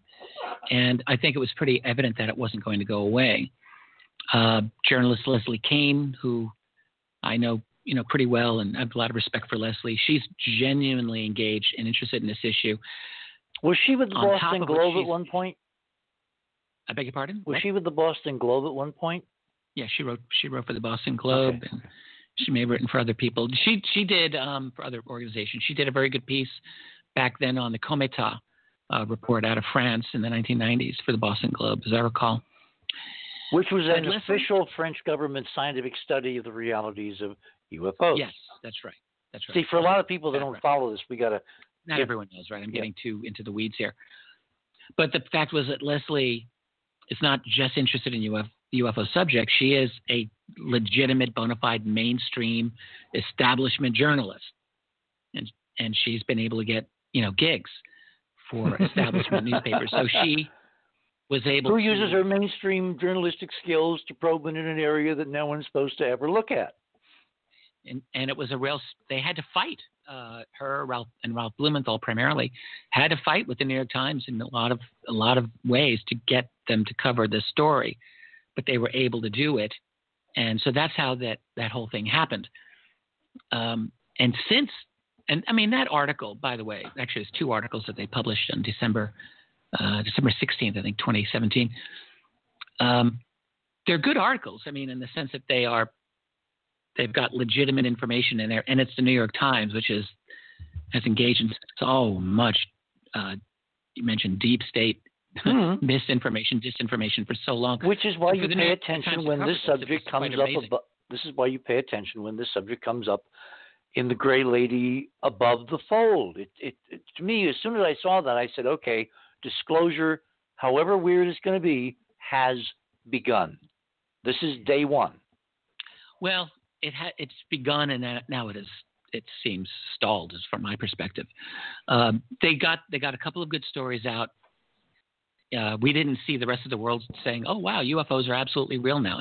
A lot of people did say that, but a lot of people weren't saying that, and no one in the political establishment was saying that, and no one in the Defense Department was saying that either, actually. So it really took a while. Another year went by. Oh, I assumed it would take a while, but when you have there's such inertia built up around this. You've had the CIA and the other intelligence agencies lying to us for 70 plus years that this is all nonsense, and then you're not going to expect one New York Times story to break the dam, but it made it politically possible to talk about it. Yes, of course. We've seen a sea change in the culture in certain ways, absolutely. Yep. And what I was about to say is that the U.S. Navy, which clearly there is a faction connected with the U.S. Navy because there's always been factions. There's always been a pro-disclosure faction. There's always been a pro-secrecy faction. It's never been any different. And that's the case what we have now. So what you see is that these folks at TTSA have their allies and they have their enemies within the bureaucratic structure of the government. And so they were able to get some statements from the Navy every now and then. Then they get opposite statements from Navy. Well, the thing that caught my attention, water on it. The thing that caught my attention was back in 2017. The Times publishes, because they get websites and links and all that, this gun camera footage, this infrared video, the FLIR stuff. But it did not come out officially. It was like a leak through the To the Stars Foundation or something. Sort of. It was actually Lou Elizondo and Chris Mellon. These are the two guys who really were key. They were able, and everything that I've picked up on this tells me that everything they did was legal, but it was very much on the DL, on the down low, and they were able to get those three videos. There were three of them, right, declassified. Okay, that was 2017. They did it by lowballing the whole UFO element of it. They didn't really emphasize that these are UFO videos per se, and they were able to get it. So they were declassified to, I think it was to Elizondo, and through him, they were able to show that. And so those were legit. But even so, they were still orphans from the Navy for a while. Exactly. And then 3 years later, as this spring, COVID-19 is bursting everybody's dam, the Navy comes out and officially sanctifies the footage as real Navy Pentagon gun camera footage. That's right. Like what? Finally. Yeah. Well, there's really no way they could back out of it. I mean, it was one of But the... it was the timing. Like it's the timing. It's the timing. Area 51. Same thing. Remember, I think there's a UFO connection to COVID-19, as we'll get through in the next 90 minutes. For the Navy, in the middle of a national discussion on a pandemic, to suddenly come out and say, hey, psst, psst, guys, over here, this UFO stuff is real, to me looks like a coordinated effort by some group, some faction, to give a context to what was going on pandemically. Well, you'll have to explain that to me a little bit more. I think, one of the things I would say about the fact that we've had some of these little bombs drop, these disclosure bombs dropping, particularly during the pandemic time, is that they are essentially being overlooked, by the rest of the world because everyone's so worked up over COVID and the lockdowns and everything concerned with that.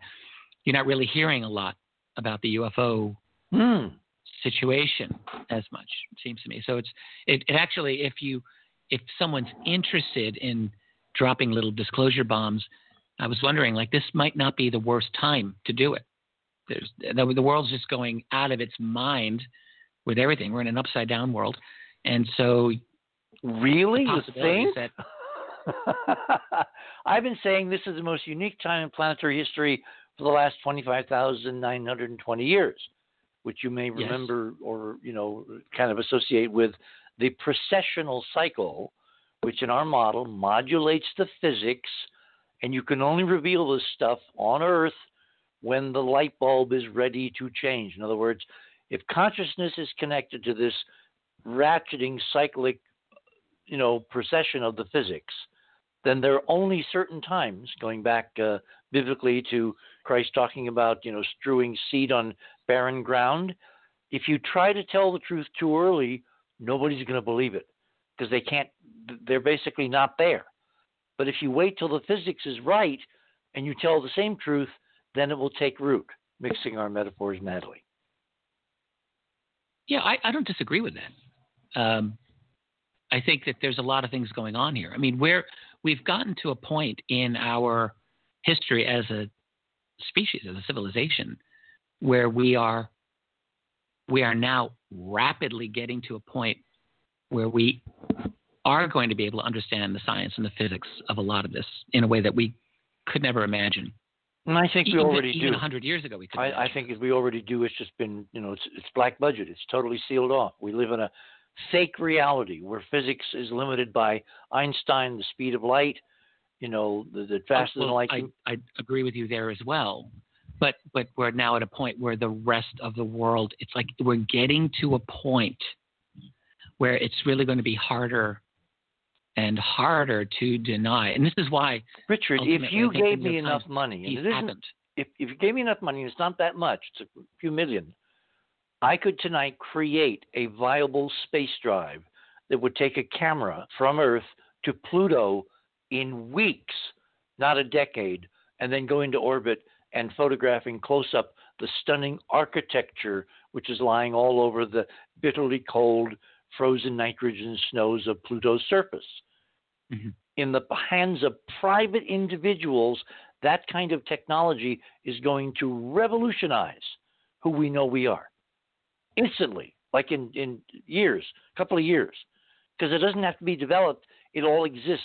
It just has to be put together. And it's coming out in the open literature. Like the other day, I'll give you a hint. The other day, there was a major breakthrough on what are called sheets of graphene. You know what graphene sheets are? Not scientifically. I've carbon atoms, for some reason, very powerful, very strong. Carbon atoms, for some reason, love to form these bizarre geometric structures because, of course, it's the torsion field. And one set of structures they form is a literally one atomic layer sheet of endless hexagons. They arrange themselves into a hexagonal pattern, which is a double tetrahedral pattern in 3 dimensions. What they've now discovered is if you take 2 sheets of graphene and you put them one over the other, and then you deliberately misalign the top sheet by 1.1 degrees, you suddenly, in the graphene, get superconductivity. And fascinating. There are aspects that look like it might be superconductivity at room temperatures. One of the space drives that I'm working on, requires controllable superconductivity. This breakthrough alone, because making these sheets is incredibly trivial and there's no expense at all. Graphene is an amazing material. And that 1.1 degrees, you know why that's important? Because 1.1 is what? It's 11, right? Mm-hmm. Symbolically, it's part of an equation, which I call the 19.5 equation, because both 19.5, 33, and 11 are all part of this hyperdimensional conversation. It's no accident that it's tuned to 1.1 degrees, because the 360-degree system is not random. It's hyperdimensional, which goes way back in planetary history as to who gave us this information or what culture developed it, and then it got forgotten and rediscovered millennia later, et cetera, et cetera. Are you of the opinion that we originated, Richard, here on planet Earth and evolved through, Darwinian evolution? Or are you of the opinion that our background is much more extraordinarily complicated, particularly with ET relatives and ancestors? Okay, well, I can see that's a bit of a loaded question, Richard. But I will... Really? You can always say no. I'm a believer in Darwinian evolution. Okay. But I also believe that we've probably been tweaked along the way. With. Yeah, I like the term tinkered with. I think so. And there's a couple of reasons that I actually do believe that. But yes, I think that, ultimately human beings are a product of this world. We evolved here. We are a primate. We are a hominid. And I would say that I consider that a very good argument. However, I believe that there's a chance that sometime around, let's say, 45,000 years ago, we were genetically modified. And this is something I looked into a bit. Oh, wait. You think it was that late? Yes. Because remember, in Monuments, I laid out the scenario that it was 250,000 years ago, 250,000 years. That humans were genetically modified? Mm-hmm. Well, maybe. But they were also moved around. I don't know of that evidence. Oh, you have to read Monuments again. It's in Monuments. You'll see it. In one of those 5 iterations where my publisher finally said, for God's sake, hold and write another damn book, which we are doing. For me, I'm looking at evidence in terms of archeology and genetics, and so I don't know what evidence there would be. Well, let me give you. All right. Here is our model, and I'll lay it out, and everybody can kind of have fun with it. Someone came here. This is really a big model. Modified the solar system. Literally moving planets around. You can do that with torsion field physics. Gravity's not implacable. You can modify it. You can modulate it, whatever. That's how space drives ultimately work. And then you put together a solar system which is conducive to the development of intelligent life. And then something went radically wrong. And there's been an AD and BC to solar system history where entire planets, one in particular, was destroyed. A huge war millions of years ago, 66 million years ago. And there's been an awful lot of human rise and fall development ever since, with the last phase of this happening about 250,000 years ago, where Homo erectus was literally kidnapped, taken to Mars. This is where Sidonia comes in. Modified, lived there 250,000 years, and only returned back to Earth relatively recently, circa 35,000 to 40,000 years ago. Yeah, well, you and I live in completely different intellectual universes, sir. Well, that's why I thought it'd be useful to kind of acquaint you with the idea. Because again, no model is useful unless it's testable. And there's a million ways that we can and are actually now testing this model. Well, and have at it. I would say do test it. And if you end up with interesting information, I would be quite interested. All right, we've got about 10 minutes to the top of the hour. I want to save the breakaway conversation for the next hour because I think it needs a kind of runway to develop. Let's go back to the December 17th breakthrough because I now think, based on the ritual calendar, the make no wine before its time, that December 17 was the beginning of this process. And I know there are a number of people in the UFO community who have been terrified. I mean, really quaking in their beds, and I'm not being hyperbolic on this, that Trump will circumvent all this and to save his administration will announce the reality of what's out there. What do you think? That would be cool. I'd love for him to do it. So would I.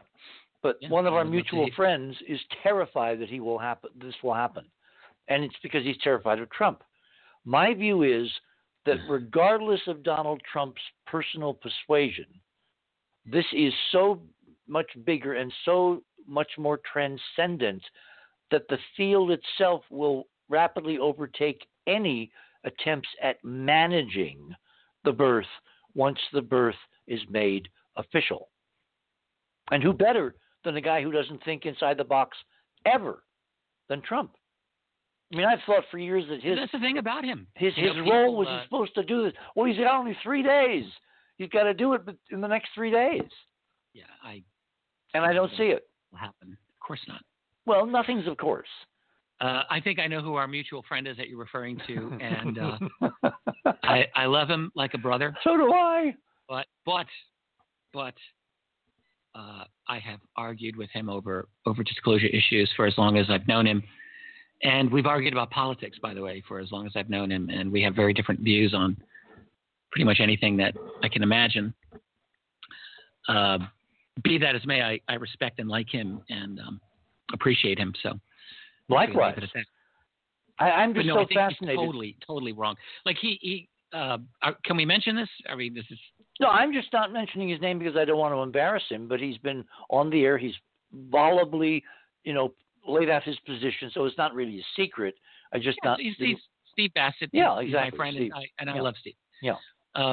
He was arguing back in 2016 that Barack Obama was going to be the disclosure president. Well, there were indications. There were a lot of interesting clues. But see, with politics, unlike the hard sciences, you can always be abrogated by someone who says, we're not going to do it now. Political projection, forecasting, is insanely complicated, which is why when people confuse my political prognostications with the other stuff we work on, they continually say, oh, well, Hoagland, you were wrong here or wrong there. And I'm trying to remember which one that I was wrong about. I did feel that Obama was building up. I can show you a case study where he was setting it up and he was told basically not to. And everything changed. Well, meaning it wasn't time. Obama probably wanted to do a number of things, and because he was a complete puppet of the national security people and financial Wall Street people around him, of course he didn't do anything like that. He just did what they told him to do. Yeah, but That's wanted what every to. single president we've had since Kennedy's done. Because until Trump, actually. Again, it's not in my model. It's not part of a president wanting to do it. They can't do it until the clock rings midnight. It's bound by this physics. It's got to be done on the calendar, and we're now in the calendar. Okay. Possibly. So if that model is true, we could be in for a long wait. I don't think so. No. Because the physics is really, my cliche about this is you can only surf when surf is up. If you miss the window, you got to wait a very long time till this window occurs again. So let's go to the real world politics. The thing that made me very, shall we say, comforted this model was accurate was suddenly, after the New York Times, regardless of what did not appear right away, we began to hear rumors that there were background briefings of high-level congressmen and senators on the Hill on something that nobody ever wants to talk about, UFOs. And then we had legislation. Privately, they're all into it. But then we had legislation, and there's one Florida senator, very prominent, Rubio, who actually started talking publicly, like Emily Dickinson, tell all the truth but tell it slant, that there's a much higher level interest in this than has been, shall we say, admitted to in public. So I don't think this is a long fuse at all. I think the next 2 years are going to show stunning developments depending upon the results of this election. Well, here's the problem, though, with it. Okay, I agree with you up to a point. There's been some momentum on UAP. They're calling them UAP. They don't want to use the word UFO. Yeah, of course. But the problem is unidentified aerial phenomena. How far can they actually go? Right. So here's where they've gone so far. Made the admission that there are these things that are out there and we don't know what they are. Like, this is their new convenient fiction here. Who made the tic-tac-toe? Could it be the Russians? BS. Of course not the Russians. Chinese. Obviously not. But you have this little game of pretend to think, oh, well, maybe one of our adversaries. Or maybe we've made it. And if they had this, they'd be mopping the floor with us on next Tuesday. And in 2004, just going into the history of it, China absolutely zero chance, and Russia zero chance. Russia in 2004, not a chance. And so, what I'm saying is that we're at a point right now where we've got this admission that, there's these things out there, we don't know what they're at. So there's no we're on the hairs on the edge of admitting possibly that they're crash retrievals. Now that would be important, because if you wait, didn't in the same time frame, didn't Bigelow suddenly come out and talk about how there was a whole warehouse full of parts of UFOs that had been retrieved over the previous decades as part of that original? Yeah, but Bigelow's not a government official. So Bigelow. No, but I thought this quasi-official government group, this Pentagon group, said that they were doing crash retrievals and storing the materials in this Bigelow warehouse. That was the touch point. That actually was in the initial New York Times piece in 2017. They talked about, metal alloys rather than metamaterials. And yes, so we've known since then that Bigelow apparently has possession of these things, and some of those things are now being studied. Okay, there's the U.S. Army's got a program called the CRATA program, and TTSA took this very interesting artifact that Hal Puthoff was talking about. They don't know how this thing was made, and it's quite interesting. It's got interesting properties. I'll tell you what, hold it there. We're at the top of the hour. My guest this morning is Richard Dolan. We're discussing the point at which, in the next few months, or maybe next few years, this entire subject is going to emerge from the darkness of the cover-up of the last 3/4 of a century into the light of what? You're on the other side of midnight. My name is Richard C. Hoagland. The Breakaways lie straight ahead. Don't touch that dial.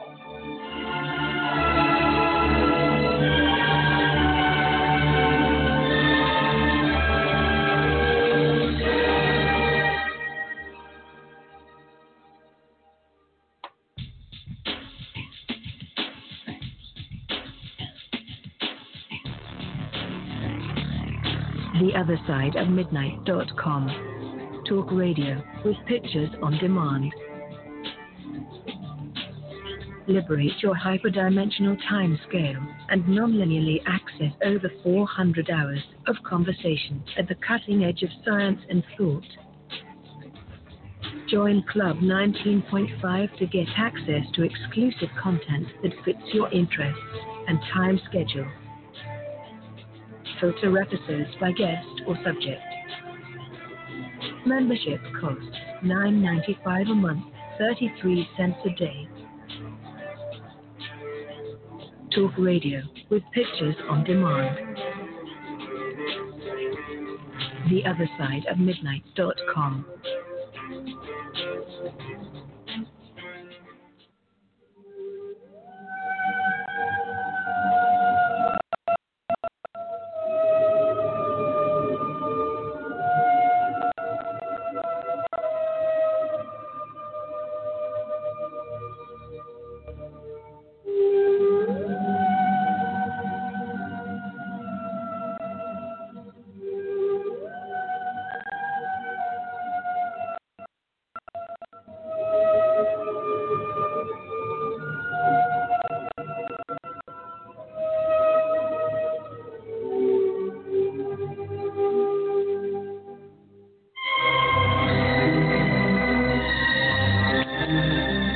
Welcome back, everyone, to The Other Side of Midnight. You will, of course, remember this Harry Lubin soundtrack to the original One Step Beyond with John Newland.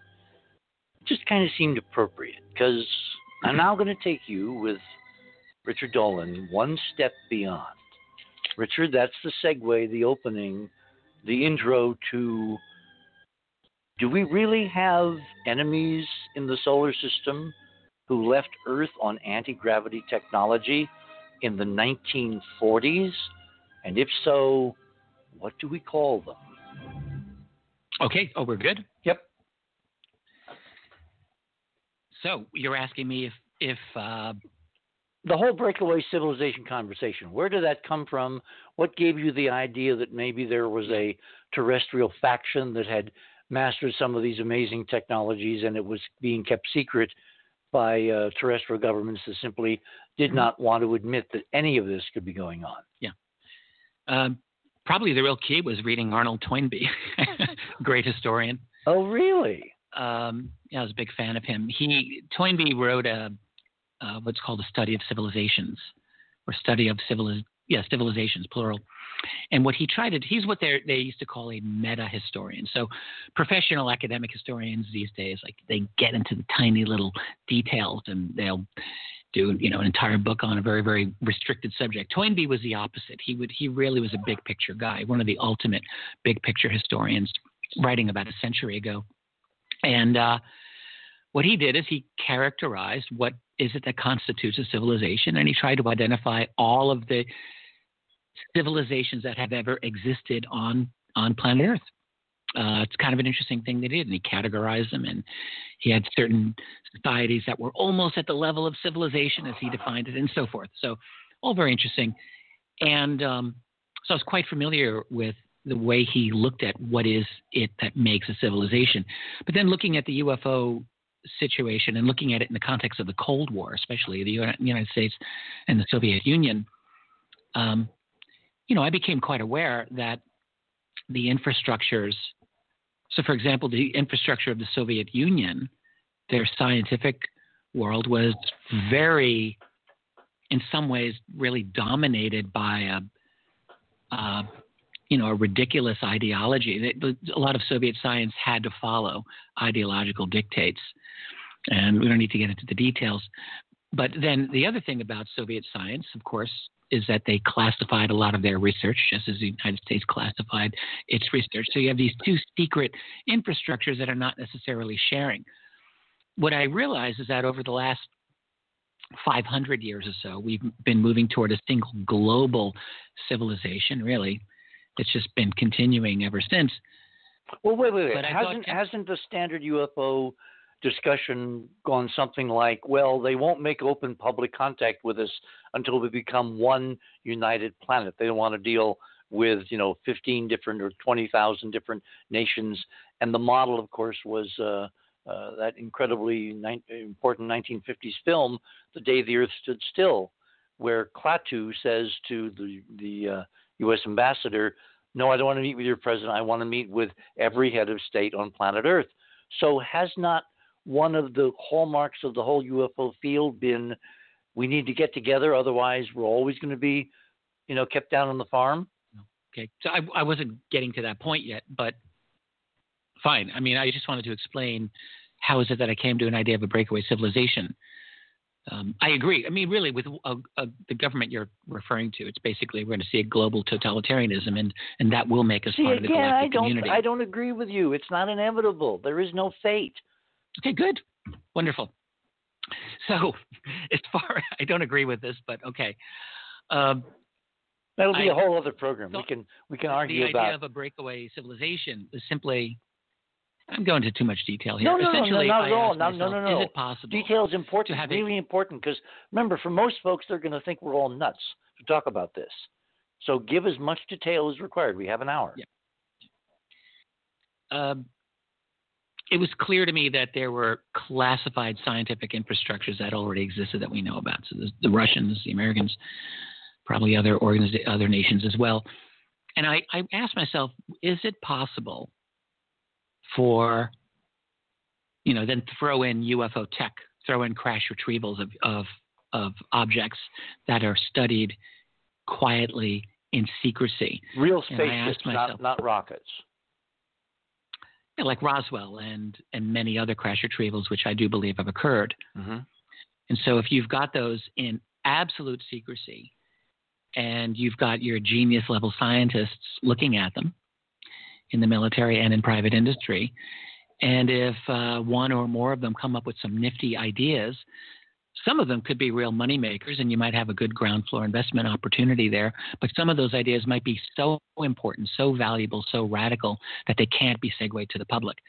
If someone comes up with an idea that replaces petroleum as a source of energy, for example, or if someone comes up with a propulsion system, some version of electrogravitics or some other system that allows for a genuine flying saucer,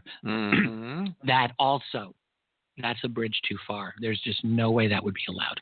Not in the context of the 1950s, 1960s, not any, because it's too disruptive.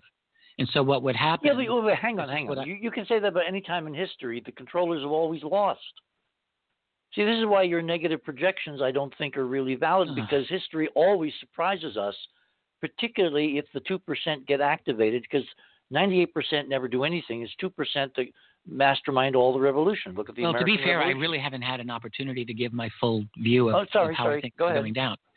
And I do think that in the very long term, always opportunity for dynamic change. But we're going through fundamental civilizational change now, and I see it as inevitable.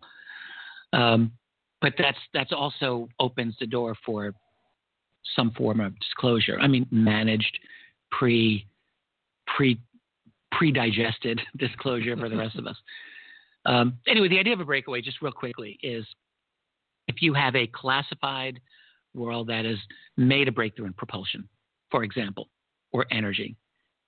What I envisioned, this is over a decade ago when I was thinking about this, was that their bosses would say, great idea, we're just going to not bring that into the private industry, but we're going to continue to develop it, we're going to classify all the results, and we're going to build this secretly on our own because we want our own infrastructure to be able to deal with whether it's these ETs or we don't want to screw with the petroleum industry or the global financial sector because all of this would be affected. Have you read any of Dr. Paul LaViolette's work? Yeah. So you're aware that he basically is confirming your model that for the last several decades there has been a secret black ops project, several, into development of anti-gravity, so-called free energy, et cetera, et cetera. Yeah. That it's there's no question. It's all there on the shelf.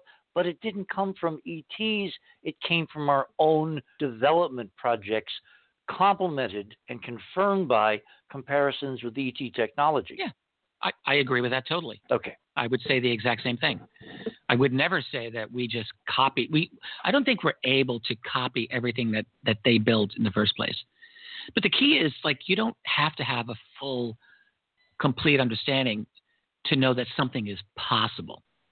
So when they get an object that can hover and then instantly accelerate or zigzag or whatever, the scientists who look at this realize that they have a new set of questions. It's not, is it possible? It's how is it possible? And so that sets them on a path and they make breakthroughs. So I think that's exactly how it works. There's human ingenuity always. spurred on, given a boost, we might say, by an encounter with something much more exotic. Yeah, I think that's probably right. So we have our own version. This is what the story of the ARV, the Alien Reproduction Vehicle, I think is about, from 1988, which is, this is a story that I happen to believe, in which there was an air show in California, and you've got very high-level people there, and on one side of this big hangar are 3 hovering flying saucers, and a 4-star general giving. I don't know if you know this story. It's been out. Oh no, I know the story. I'm just wondering how you got an invitation to that one. Oh, I know, right? And he's giving a lecture on them, talking about them as ARVs, alien reproduction vehicles. The man who was standing there was named Brad Sorensen. I have not spoken to Brad Sorensen. He doesn't seem to be particularly engaged, wanting to talk to people.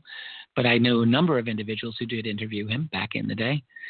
And I think the story is dead on true. And so we've been trying to replicate these things for a while. And we use our own versions of technology when that's available to us, and I will presume we use.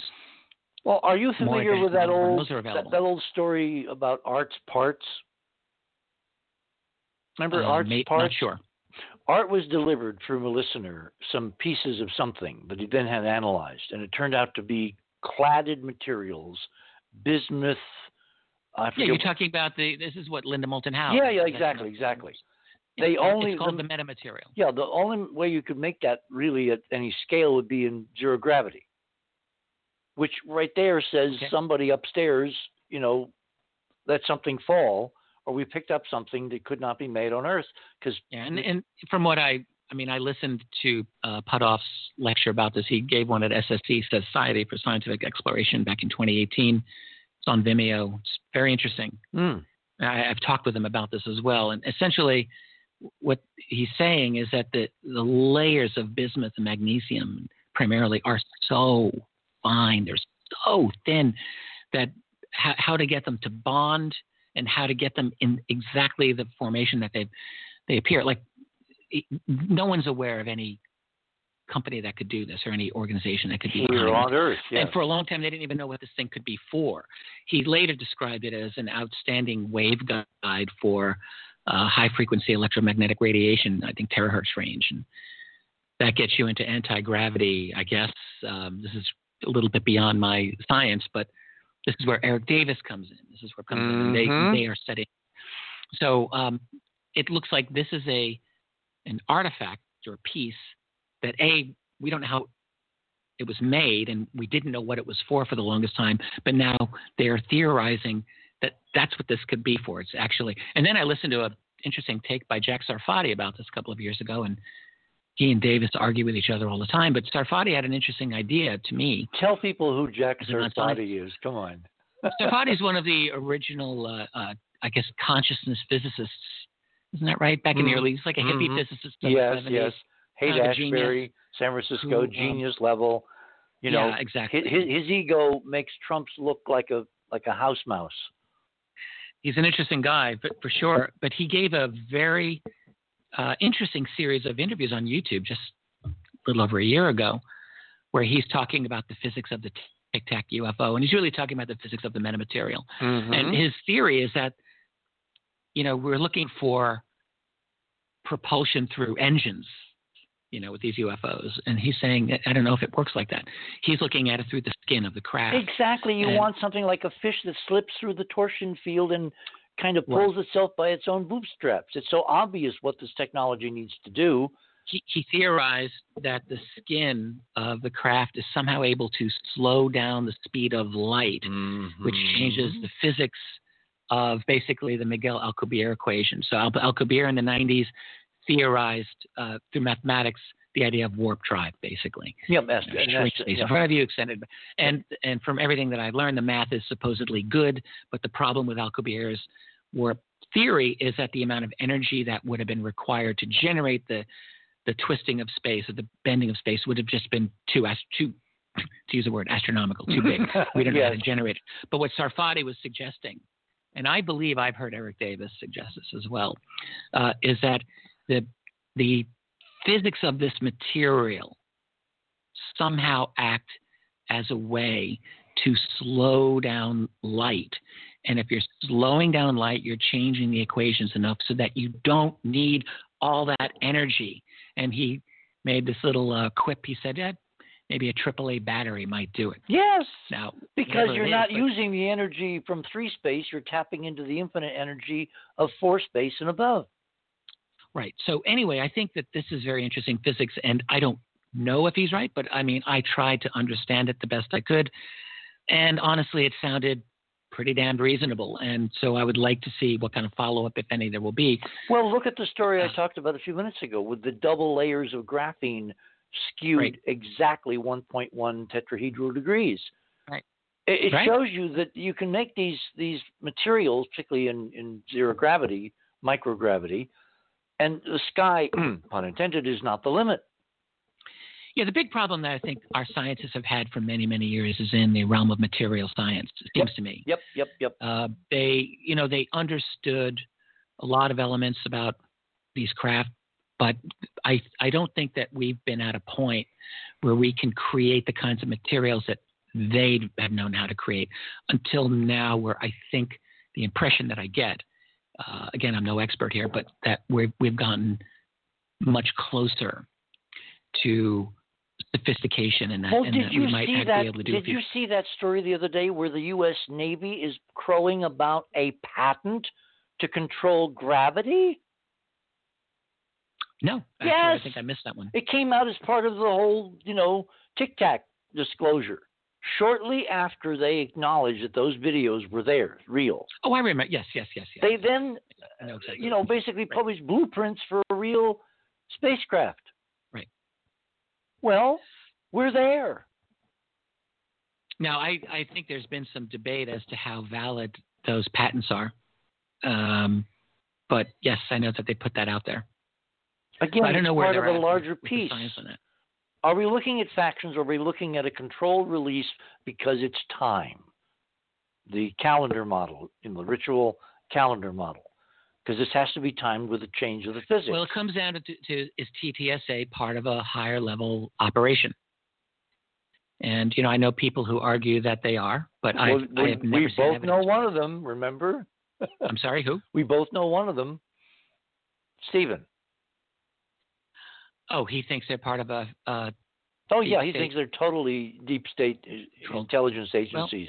Well, I believe if you present evidence. I have not seen evidence for that. Christopher Mellon's probably the most prominent of them in terms of government, and he's had a very good career, and he's a very intelligent guy, and I've spoken to him myself. I think he's genuinely engaged in the subject of UFOs. If he's taking marching orders from somewhere else, it's possible. He's certainly getting a lot of fight. Yeah, wheels from within the wheels. Pentagon. Okay, so let's if it's a controlled rollout, there's not everyone has gotten the memo. Well, that's always the case when decisions are made. There are people that agree and people that don't. Okay, let's go back to the breakaways. I think he has allies. I don't know if he's got from up high. I don't know how high it goes. And when you say Mellon, give people a background on who Mellon is again. He was. I'm trying to remember his exact title. He was an Undersecretary of Defense. Was it? He was a high-level Defense Department official back in the 2000s. I think early 2000s, if I'm not mistaken. In the Obama administration.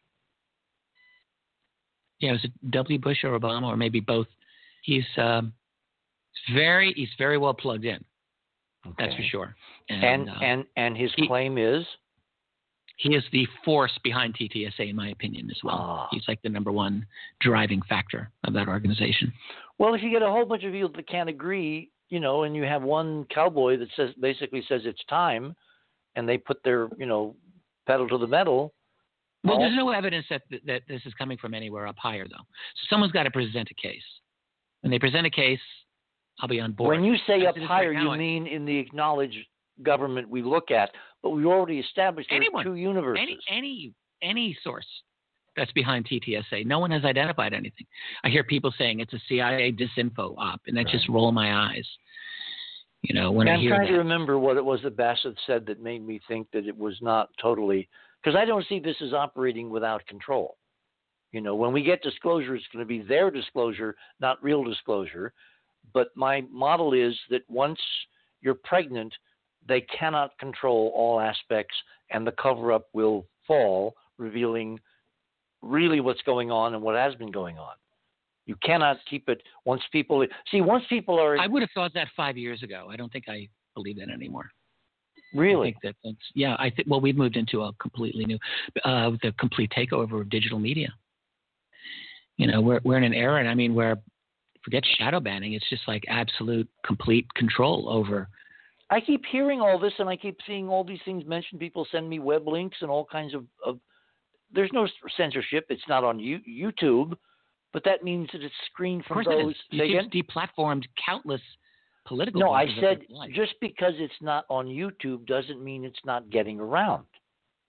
No, we're not in old 1930s style censorship. We're in a different era, a different type of censorship. So, but no, we're absolutely moving down that road. Where corporations are really doing the work that governments used to do. Well, look at Musk and the whole idea of a private city and a colonization effort of Mars. I mean, there was a time when I thought that was the worst thing that could happen in terms of transparency of what's really out there.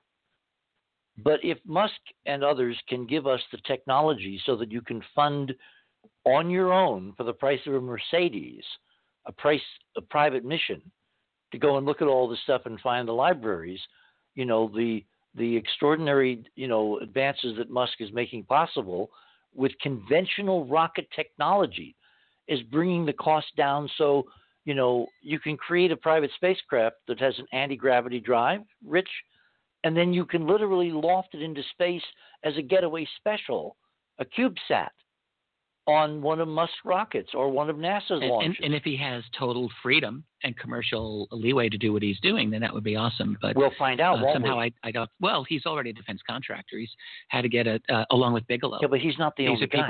He's not the only guy. There's the group out of New Zealand. There's a whole bunch of people in Seattle. I mean, I know some people. That's the thing. So the question is, I've wondered the same thing. So, yeah, I think in the early phases of the commercialization of space, we'll probably end up seeing more of the same in terms of lack of information coming out and, let's just say, cover-up.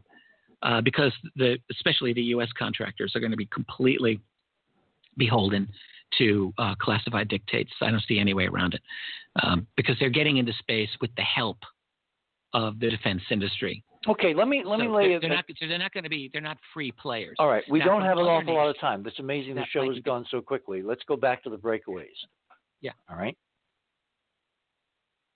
Oh, well, so I think what has happened is that at some point, maybe in the 1950s, more likely in the 1960s or beyond, some of our very smart classified scientists in the classified world developed a method for creating their own version of a flying saucer that worked pretty well. And that has remained classified. And I think there has been other science and other technology that has similarly been classified for the same reasons, that they're too disruptive. And so when I thought about this, I asked myself, well, what is it that constitutes a separate civilization? What makes a civilization unique? Well, one thing is its level of technology. One is its social organization. Another might even be its cosmology, its notion of where it is in the larger universe. And I thought, well, in all of those areas, like this classified world could very well be completely in a different place than the rest of us poor slobs who don't know about any of these breakthroughs. And I thought, could that allow them to qualify as a separate civilization, one that has broken away from our own? And I thought, yes, absolutely. Now, hang on. The theory. 2 days ago, Elon Musk, in a tweet, formally set out that he wants to establish a breakaway civilization on Mars. Use that phrase? Did Musk say that? Yes. That phrase? Yes. I was going to actually put up in my news items the actual tweet, and it kind of got lost in the shuffle in getting ready for the show. But we will do that again post, Club 19.5. Yeah, Musk has basically said, and it will not operate under any current governmental rules of planet Earth. He's saying he's making a breakaway right there. And maybe there could be success. Look, you go back to the history of exploration 500 years ago, and people were sailing from their countries to the new world, new lands, and they did establish separate countries eventually, didn't they? So maybe Elon Which led to this experiment. The United States of America, a unique experiment in history and time that was put in place to do what? To do something. I think, and this gets us all into the whole COVID-19 thing, the reason that we're so suffering is because someone has put a big bullseye on the United States so that we are not players in this whole breakaway civilization confrontation, which is coming up, or which we're in the middle of right now. I'm agreeing with some of the ideas that you have in there. I'm not sure that I would formulate it all together like that, but definitely we're seeing. All right, we got a couple of minutes to the bottom of the hour. So let me bring up specifically, because the thing that really intrigued me is that through the work of people like Farrell and others, I'm well aware of the Nazi World War II and post-war technological developments in both the energy area and anti-gravity. There is this model that they basically took their developed saucers and left and went somewhere. And it's the old joke about where does the 800-pound gorilla sleep? I don't even know if Joe believes that, though. I mean, yes, he does. He just doesn't believe they left the planet. He just doesn't believe that they had help. He thinks the Nazis developed this stunning 2 decades of technological development on their own, and I think that someone outside, members of the family, with very weird, 2 decades, so in the 30s and then in the 40s, 20s, 30s, they had mentors. Beyond World War II. Yeah, they had mentors, and then when they, quote, lost, their mentors simply rescued them, took them off planet, and they've had 75 years to develop an independent Nazi civilization, which kind of came out in a very weird cultural form of that online movie called Iron Sky. Remember that? Oh, out of Finland. Movie, yeah. I haven't seen it. So he believes they are where? Mars? They can be anywhere they want to. Now, so they figured out space travel. Yeah. Now, when you companion the idea of basically limitless space flight, real spacecraft, you don't have to observe Hohmann transfers, and it doesn't take you every 2 years to get to Mars. You can go any Thursday, right? That completely changes the economics of the solar system, utilizing the resources. Right. Now, if we had the NASA solar system, where we're the only inhabited planet, and we're coming up on the break here, so I don't want to miss it. Okay. And there's basically just a bunch of real estate out there. That'd be one thing. But the thing which changes everything is our model is we live in a solar system filled with ancient, extraordinary, high-tech artifacts from not just extraterrestrials, but from previous past terrestrial high-tech civilization cycles. And it's all out there waiting to be accrued by whoever can get there first, and the Nazis did it in the 1950s.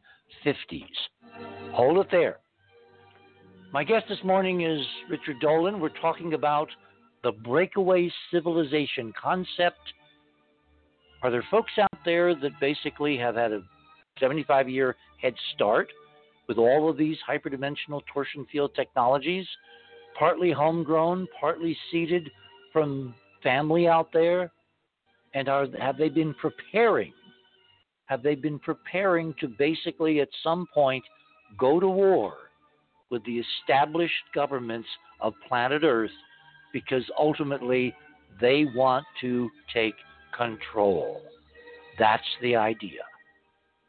And stay tuned in the next half hour for evidence that this exactly has now been initiated. You're on the other side of midnight. My name is Richard C. Hoagland. We shall return.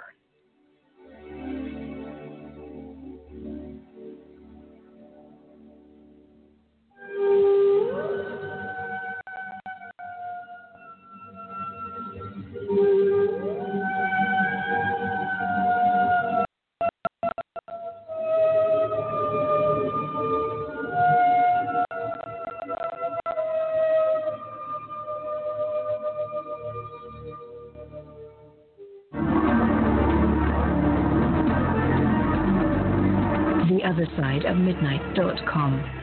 Talk radio with pictures on demand. Liberate your hyperdimensional time scale and non-linearly access over 400 hours of conversation at the cutting edge of science and thought. Join Club 19.5 to get access to exclusive content that fits your interests and time schedule. Filter episodes by guest or subject. Membership costs $9.95 a month, 33 cents a day.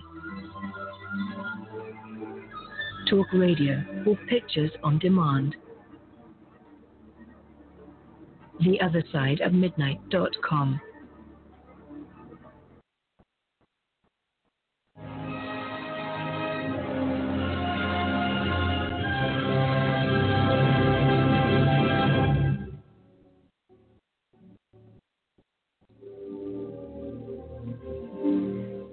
And welcome back to the other side of midnight. One last half hour to go. Richard, yes. If the Nazis did all this, they've had almost a century to develop not only their own technologies, but to steal, to borrow, to copy, to duplicate all that they found out there. At what point, I've always wondered in this model, at what point do they basically look back at Earth and say, it's the only place we can live without bubbles and plastic and domes and underground facilities and radiation problems and all that? At what point do they resume their effort, which was what World War II was about, to basically take over and dominate planet Earth? Well, there's a couple of premises there that I don't know that I agree with. And I will start with saying that I don't think that I agree with the fact that they actually did what Joseph or yourself are suggesting. But if they did, if they did do that, and I consider that would be like a miracle, because even if you have developments in one or two areas of science, to actually do the kind of space travel that is being suggested here would require, I think, a lot more than just a couple of breakthroughs. But anyway, so let's say they did that. I still think that they would be very much hamstrung, because technology and weaponry here on planet Earth has proceeded very much apace and probably would have outstripped anything that they have anyway. I seriously doubt that whatever infrastructure they took with them out into space, if they were able to do that, could not have been very large. How many millions of people would they be able to take? Not many. So how would they possibly be able to compete with weapons development of the United States? Let me stop you there. They get their asses kicked. Because obviously you missed a key part of the model, which is there's a huge technological infrastructure lying out in the solar system that's available to anybody who has the means to get there. It's underground on the moon. It's underground on Mars. It's underground on the moons of the outer solar system. I'm not aware of any of this evidence. So I don't know what to make of it. It just seems... I will begin sending you data. Fanciful. Well, but see, your work in UFOs would seem fanciful to mainstream scholars of the Cold War. No, absolutely. And it's my obligation to present evidence to them to the contrary. And it's our obligation, since you have asked, to present evidence to you. But if I can establish to your satisfaction that, in fact, this kind of evidence exists, changes everything. Because instead of having to invent stunning torsion field technologies, you simply translate the damn libraries. And that would be the key that you would need, the way to translate into, 20th or 21st century terms, science and technology that could be, I hate the old cliche, 1,000, 10,000 years beyond us. But the physics itself, once you crack the basic physics, the rest is simply application and, as we have seen, the development of better materials. Yeah, exactly. Well, yeah, so this library you're talking about, I guess... Or libraries, remember, distributed internet. You don't have one library anymore. Well, you just mentioned library, I think, like a library out in space, or... I'm not sure what you were saying, but you were implying that there's this knowledge and this infrastructure is out there. Yeah. And I simply don't know what evidence is for that.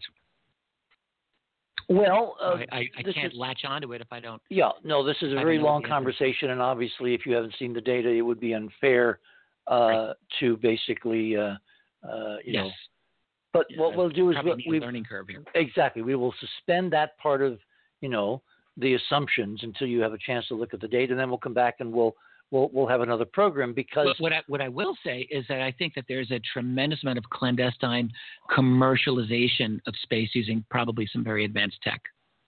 Okay. And I've been told this by a source that I believe, very, very experienced man with these matters.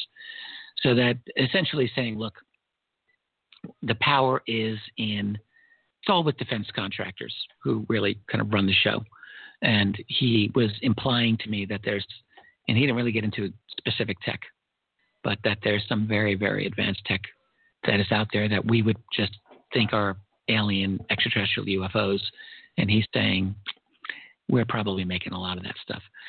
So I thought that was interesting. And my idea of a breakaway civilization, let me just, I'll say this because I coined the phrase. I was the first person to write this idea out, but I've definitely noticed that my concept of it is much more conservative than that of a number of other people. And that's not to criticize other folks. People are allowed to make that idea the way they want to make it. It's fine. But I developed it in a very, I'll just say this very freely, a very careful, defined way. And what I discovered is that it was a really super cool phrase that people said, "Oh, love that," and people ran with it. Now, folks like yourself and Joseph you were both early on in building on that, and that's totally legit. So, would never claim that like I know exactly what this is. I don't know.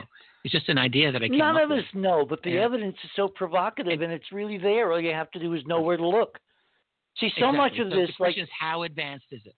That's the question.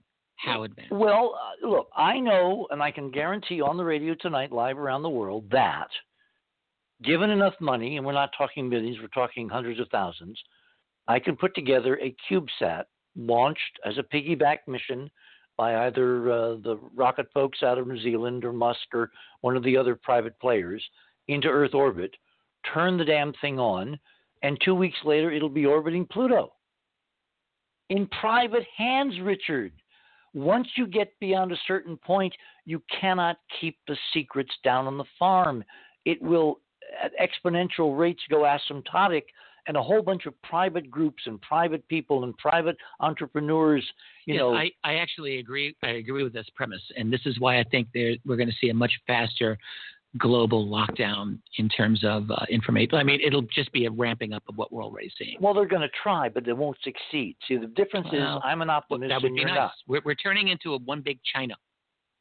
So like right now, you look at a country like China, and they actually have succeeded in creating a complete controlled society.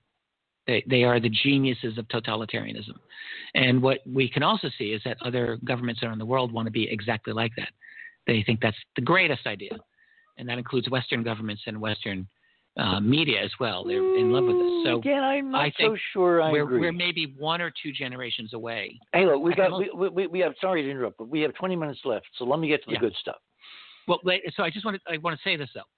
So by the time that there are explorers discovering Pluto or discovering libraries on Mars or any of that, by that time, it's quite possible that will be irrelevant because total information control on this planet over this population might very well be complete, and it won't freaking matter. Okay, let me ask you 2 questions then. Yeah. How long, in your extrapolation, do you think this total lockdown, this robotic slave society of planet Earth take to complete? Probably 20 years. What if I told you that we could have evidence of the whole interplanetary ancient civilization in 2? Well, that would be pretty awesome.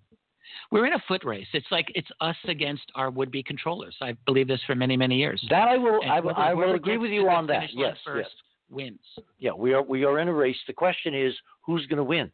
And this goes back to this once every 26,000 year set of choices that a number of my guests on this show have discussed over the last several months, particularly in terms of this bizarre sudden eruption of COVID-19.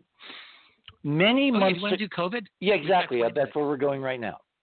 I believe, as I said at the top of the show, that the Chinese did not originate it. They did not create it, despite all the false trails laid in the libraries and the patent offices all around the planet.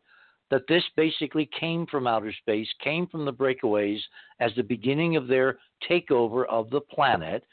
And one of my sources for this information is a totally separate analysis by a friend of mine, Dr. Chandra Wickramasinghe, who's probably the world's most accredited and credentialed and credible astrobiologist.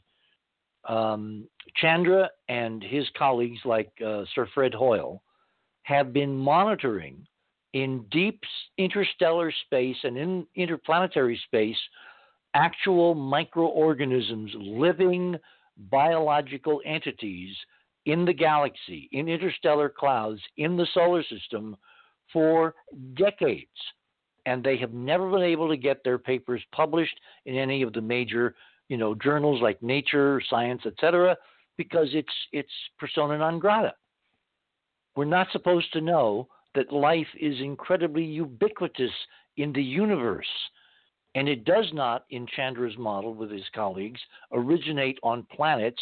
It originates once in the universe in 14 billion years and then replicates like crazy through directed or casual panspermia. Are you talking about viruses? Or bacteria, viruses, whatever. And then when they land on the right planet, on the right environment, the evolution, the Darwinian thing goes on there in these crucibles, but you're not going to find that magic little pool on planet Earth where life developed because it came from outer space. So with this as background, when I began looking at some of the COVID-19 data, I got very, very intrigued because it seemed to me that, in fact, instead of escaping from a lab in Wuhan, this thing had been designed by somebody and had been injected into the planetary environment from outside the Earth, outside the planet, from orbit or beyond. And I was stunned to find that Chandra, through his independent analysis and sources, had come to the same conclusion. And is now. So it was interesting that it seems very closely related to the other coronaviruses that we know about and have studied and that have patented.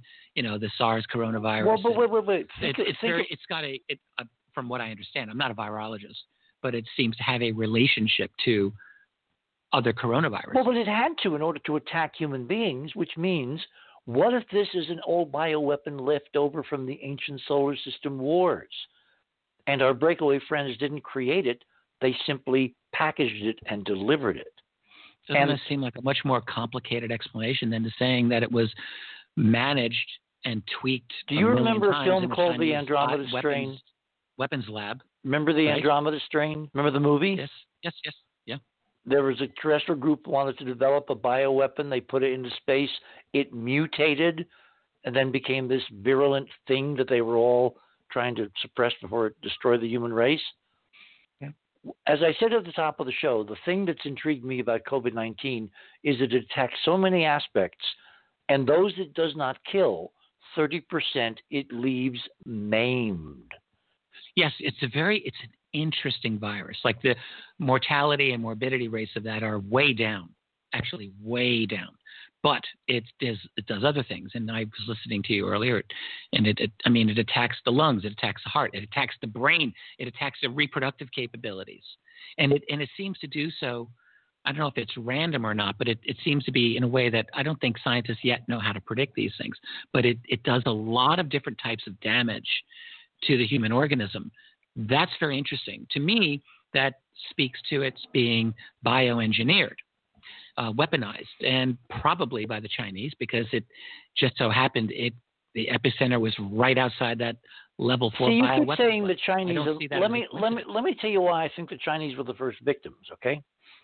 In World War II, the Nazis, I think. Well, they were the first victims. There's no argument. The virus came out there first. But did they do it to themselves, or was it done to them? My personal theory, which I haven't gotten to say, but I have believed pretty much from the beginning, and I haven't been dissuaded, that it was artificially created and accidentally released.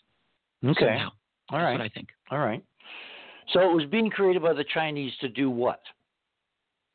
Well, good question. Why does anyone screw around with coronaviruses? It's not just China. We do it here.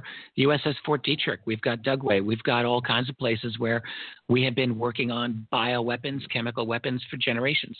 The Russians have the same. Okay. Everyone's recognizing. See, I've been asking from the beginning. There's people, we're incredibly politically divided. There are groups that don't want to wear masks. There are groups that think that this is somehow an attack on their personal sovereignty. Like, why do we have seatbelts? Why are there laws about wearing seatbelts? I'm one of the very hardcore anti-lockdown people. I'm just letting you know. Yeah, but locking it down and wearing a mask are totally different things. Wearing a mask prevents you from having to lock down. I'm against lockdowns too, because they're not going to work. The old-fashioned pandemic treatment to keep people apart and keep them from, transmitting saliva is basically what we're going on here. The point is, my question has been from the beginning, if we're not supposed to underestimate COVID-19, it's just the flu, the mortality rates are nothing to worry about. Yeah, sure, tell that to the 250,000 people that are now, gone. What's its real purpose? Because it's not a very efficient killer. It's very inefficient. No. But the fact that 30% of people who have symptoms and recover have this weird brain fog, this weird malaise, the so-called long haulers. Is it that many? 30%? Yes, 30%. That's what was staggering. Staggering number. 30%.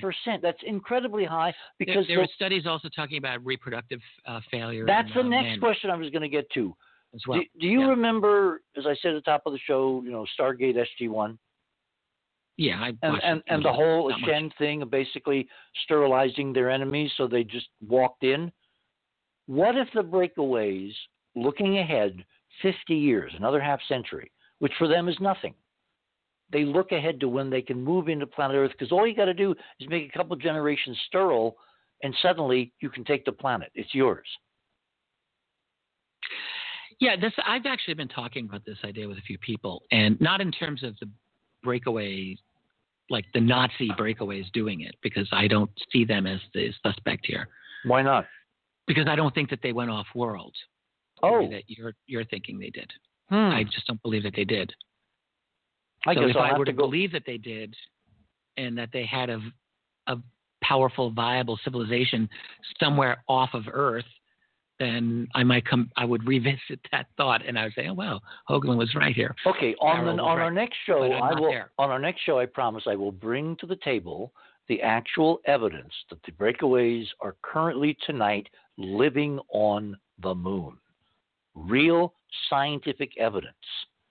And I'll give you a hint if you want to go looking before we do the show. The Indian government gave us the data. Okay, well, we know about the water that's there. I think, look, if you've got the technology, you could create a base, I would assume underground, some secure environment. You have energy, you can get oxygen, get water.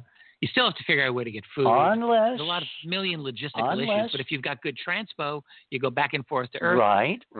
Steal some cows, some pigs, whatever. So take it one step further. On the moon. Take it one step further. You have transport. I mean, you can go anywhere, okay, and get home for lunch, for dinner, whatever. Like at 1G, it takes 3 hours to get to the moon from a standing start to a dead stop instead of 3 days. Not too bad. 3 hours or 3 days? 3 hours. Yeah. Sweet. And that's at 1G. Now, if you actually have inertial nullification as part of this technology, which probably is true.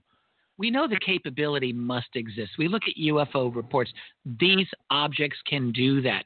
They can instantly accelerate. They're not subject to things like wind resistance. They're obviously able.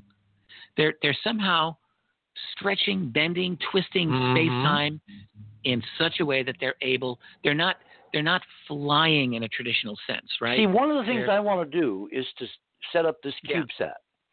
NASA actually, last year they flew 2 CubeSats past Mars. You know what a CubeSat is, right? Maybe. It's basically NASA's democratization mass production of little modular satellites to where you put them together like Legos, and you start with one module, and you can add modules to ultimately it gets to be maybe 3 feet across and weighs 5 kilograms or whatever. And then you put any instruments in it that you want. You get someone to launch it for you gratis, which a whole bunch of companies are doing for schools and high schools and colleges and, just civic groups. You can have your own satellite. What I want to do is to basically take one of these CubeSats, put this drive in it, this superconductive anti-gravity drive, turn it on and see what happens, because it will go and go and go and it will never stop. Actually stop at the speed of light? Do we get the strange relativistic effects we've been told we should get? Or does it, in fact, just keep accelerating? This is an awesome experiment, which we can do for the price of a Mercedes, given the infrastructure that Musk and Bezos and the others are kindly providing gratis to civilization. Bezos is doing this? Yes. Bezos is one of the contractors in the development of the lunar lander for Project Artemis, competing directly with Musk. Why not? He does cloud computing for the alphabet agencies. He owns the Post. Yeah. He is so deep.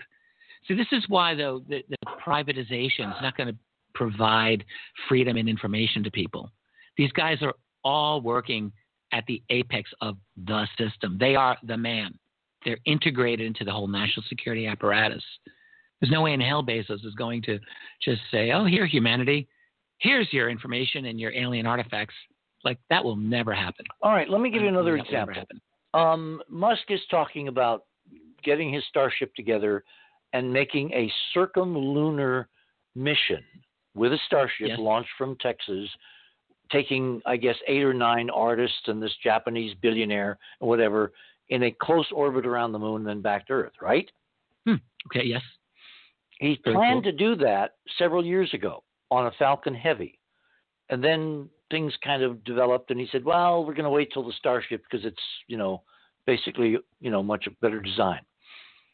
If he does that, and each of those tourists has a smartphone and photographs all the lunar ruins that I can show them on the lunar surface where to take the photographs, and broadcast it live from the Starship as it's rounding the moon through the 4G network that NASA is going to set up around the lunar surface. You're aware of that, right? With a German subcontractor, they're setting up 4G for the moon. I did. I've heard this. I haven't dove in, but yes, I've heard about it. I've got the news stories. We talked about it months ago. Point is, you can't suppress that kind of live television smartphone coverage. Yeah, I think this is potentially, these are important issues. So it's entirely possible. This is why we call it a foot race. Will people, ordinary people, get to these, some kind of breakthrough information is really what we're talking about. Or will it all happen too late after the whole world becomes like China? And that's really the question. And Richard, I hope that your optimism turns out to be the true result here. I would rather you be right than me on this matter.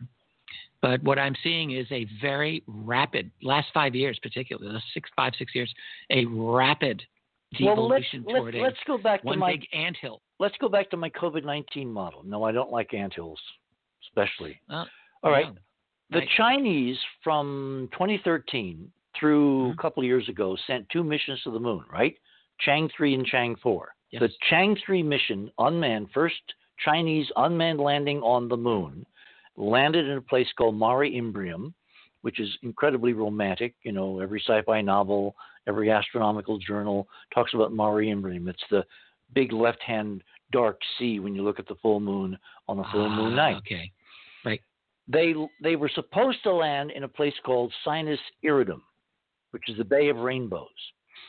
And instead, they completely fooled the world press, all other space agencies, all other intelligence agencies, by suddenly sending commands to their spacecraft to get out of orbit immediately, and they completely sidestepped the planned landing zone and time, and they wound up landing on the moon in Mare Imbrium, at 44 degrees north and 19.5 degrees west. And again with the 19.5. 19.5 is the hallmark. 19.47? Yes, exactly.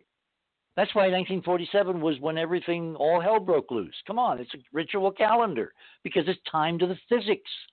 Anyway, so the Chinese not only land at 19.5, but on their website for their Chang 3 mission, the website, you know how websites are designed, right? Artists and links and all this.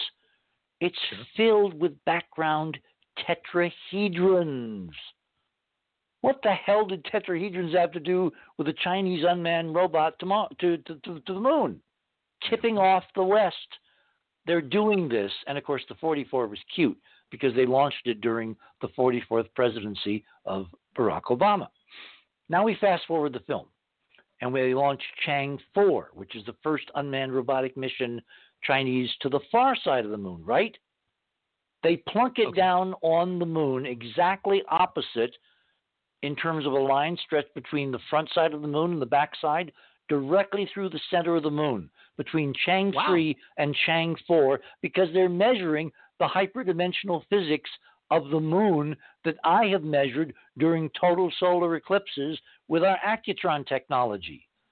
And then they publish pictures in the open literature of the amazing ruins on the far side of the moon.